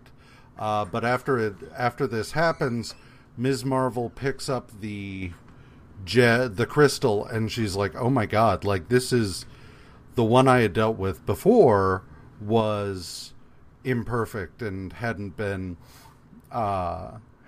properly refined. This, however, is a perfect Cavorite crystal, and she's kind of going full Gollum on this thing. Yeah. And Spider-Man's like, "Hey, you okay?" And she's like, "What? Oh, yeah. So, we'll see where that goes. The thing that I hate about this is when we have a storyline that lasts more than a single issue, it's always incredibly contrived, with the exception of, because the number 59 was Spider-Man and Yellow Jacket, number 60 was Spider-Man and the Wasp. Yeah. Barring stuff like that, they're so adamant that it has to be a different hero each issue that then the switch between, like, the Human Torch and Ms. Marvel feels incredibly contrived. Yeah. Because she's on the ship. Right. She just happens to be on the ship, and Human Torch takes a punch that knocks him out, and it's just like, okay, so now we've got and it's just like, guys, like, just tell the story, it's fine. Yeah. If you want to switch heroes, that's fine, but this we have to every issue shit is really annoying. Yeah. Anyway, top 5. Top 5. The Watcher's Guide's Top 5. Top 5. Number 5. I've been messing with your powers. I hope that's okay. Like, just don't do that, Hank. Like, even well-meaning, don't. No. Hank. Number 4. Beast made this for me. Just love. I don't know why. Assuming that he's just sort of innocently excited about it, like, oh, I have a friend. I'm usually kind of a dick, and I have a friend. Yeah, I don't know. Wonder Man is just that's hilarious. Number 3, I legitimately enjoyed Carol standing up to JJ at the beginning of Ms. Marvel this week. I thought that was cool. Yeah. Jonah getting some of his shit pushed back at him is good. Yeah. Number 2 is the Deathbird fight, just in the silo, the last one, because you start picking up on some of, like, what Deathbird's deal is, and, like, there is more mystery there. It just sort of sucks that she ends up being incinerated by Rocket. What's like, really... I know she comes back, but yeah. Well, right. Chris Claremont is really interesting because, like, he's just constantly shoving in, like, all kinds of shit so that he can just come back later and be like, so here's what this thing was. And I know I keep blathering on about this documentary, but there was a thing in there where Louise Simonson was talking about being Chris Claremont's editor, and he'd come to her and be like, I'm out of ideas. I can't come up with anything. And she'd be like, well, didn't you put something in this random issue that was like a dangling plot thread about such and such? Weren't you going to build on that? And he's like, oh my God, you're right. And he'd go off and come. And so, like, his entire run on stuff is just full of him just being like dropping shit so that he can pick it up later. Yeah. So. And I like that he does that in his other books too, right? Like, he does that all the time in X-Men. Mm-hmm. Duh. But, like, he does X-Men drops in Miss Marvel, right? Because, like, the Shi'ar are a fairly X-Men thing. But, like, to drop... Well, especially now. Like, definitely now. In later years, the Shi'ar, it's just kind of like, well, we have this empire that, like, spans a huge amount. It seems weird that they only ever interact with the X-Men. But at this point in time, the Shi'ar are X-Men. That's all there is to it. Yeah. And the fact that he's willing to drop a character and some illusions, because she shows up and you're like, well, if you've been reading X-Men, you're just like, well, this person looks like Lilandra for sure. Like, this has to be related. But then we make no promises on that. It's just like... Well, it's like she shows up and you're just like, huh, a bird lady, and she kind of seems like an alien. Like, yeah. But we don't make any promises on that. We just, like, put it there, and if I need something, I can get it later. And then my number one was that page of the explosion in Team Up, because, like I said, you don't have to work that hard in Team Up. It's not it's not that kind of book, right? Like, the book's we've stressed it before. The book's purpose is to either reintroduce you to a character that maybe has been flagging a little lately, or something because we know you're going to read Team Up because it's got Spider-Man in it, or to wrap up a story that got shit canned by a book's cancellation. Right. So you don't have to, but when, like, that page is fucking awesome. So yeah. All right. That's me. Well, I have a hard time putting these in order because they're kind of all over the place. Number 5 is Doom hates all the fawning. I kind of like this from the standpoint of, like, you know how Thanos always kind of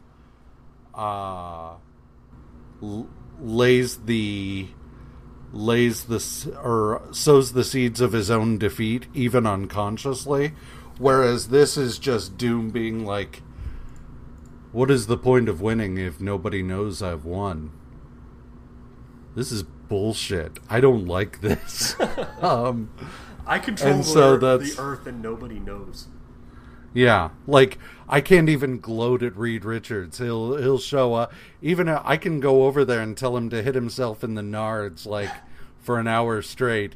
But he's not going to be, like, aware of any... He's just going to be like, yes, Lord Doom, thump, thump, thump, thump. Like, and that'll be satisfying for, like, 10 or 15 minutes. But then after that, really, without an audience, what is victory? Yeah, I like how insecure Doom is here. So, yeah. Number 4 is, I have Kree hates Skrull so bad. Because, that was a contender for my list as well. But go ahead, sorry. And just the fact that, like I said, she's ostensibly a superhero, but she's like, I will straight sacrifice everybody here. I'm not even... You don't understand how badly I need to kill this guy. Yeah. So, yeah. Number 3 is Jan. It's taken me a while to warm up to Jan. And in the past, I've certainly joked about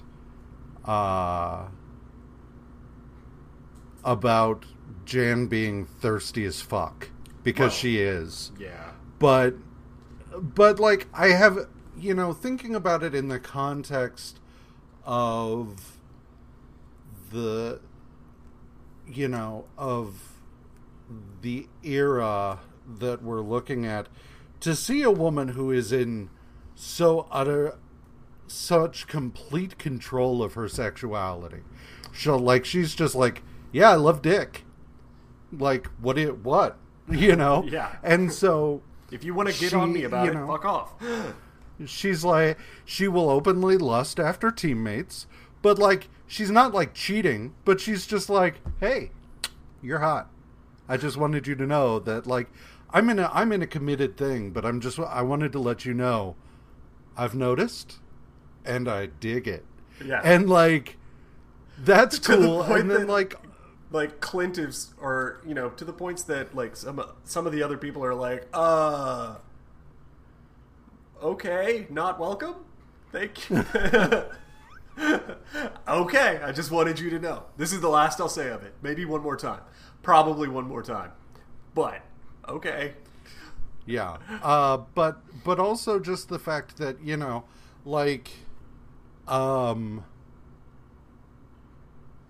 the fact that, even at this point, as Sue Richards has become more assertive, you still would never see like Sue Richards standing there in what Jan is wearing, just like, hey, stop thinking about science and fuck me. And I don't know, it's taken me a while to realize that like Jan is not the butt of the joke here. She's like in control, and that's really cool. So yeah, that's yeah. Number 2 is Wonder Man just being like, oh shit, we could die. Like, fuck, I know I just came back, and that shouldn't hold that much fear for me, but I don't want to go back there. Like, yeah, so I don't want to die again. Yeah. It was really scary. Yeah. You guys don't understand. So, yeah, I like that. I don't want it to be a long-term thing. I don't want it, because after a certain point, it's going to be like, okay, dude, you either need to get over this or just leave the Avengers. Yeah. If you don't want to be a hero, don't be a hero, but like, get over it. But like, in the short term, that's incredibly interesting, and I'm curious to see where they go with it. Yeah.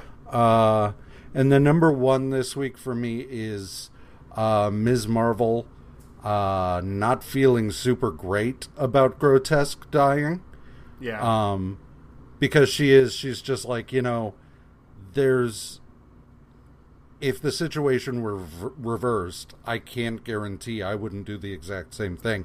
He was as much a warrior as I am. Yeah. So, yeah, I don't know. I dig that.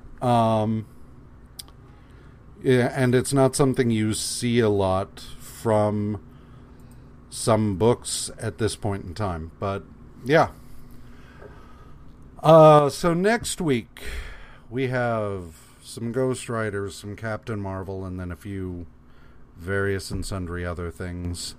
The reading list that I have, I may tweak a little, because there's like 2 annuals on there. So might bump one of those back a week. But either way, yeah. So in the meantime, like us on Facebook, follow us both individually and at Watchers Guide MU. Visit our website at watchersguide.com or email us at watchersguide@gmail.com, and have a marvelous week. Bye.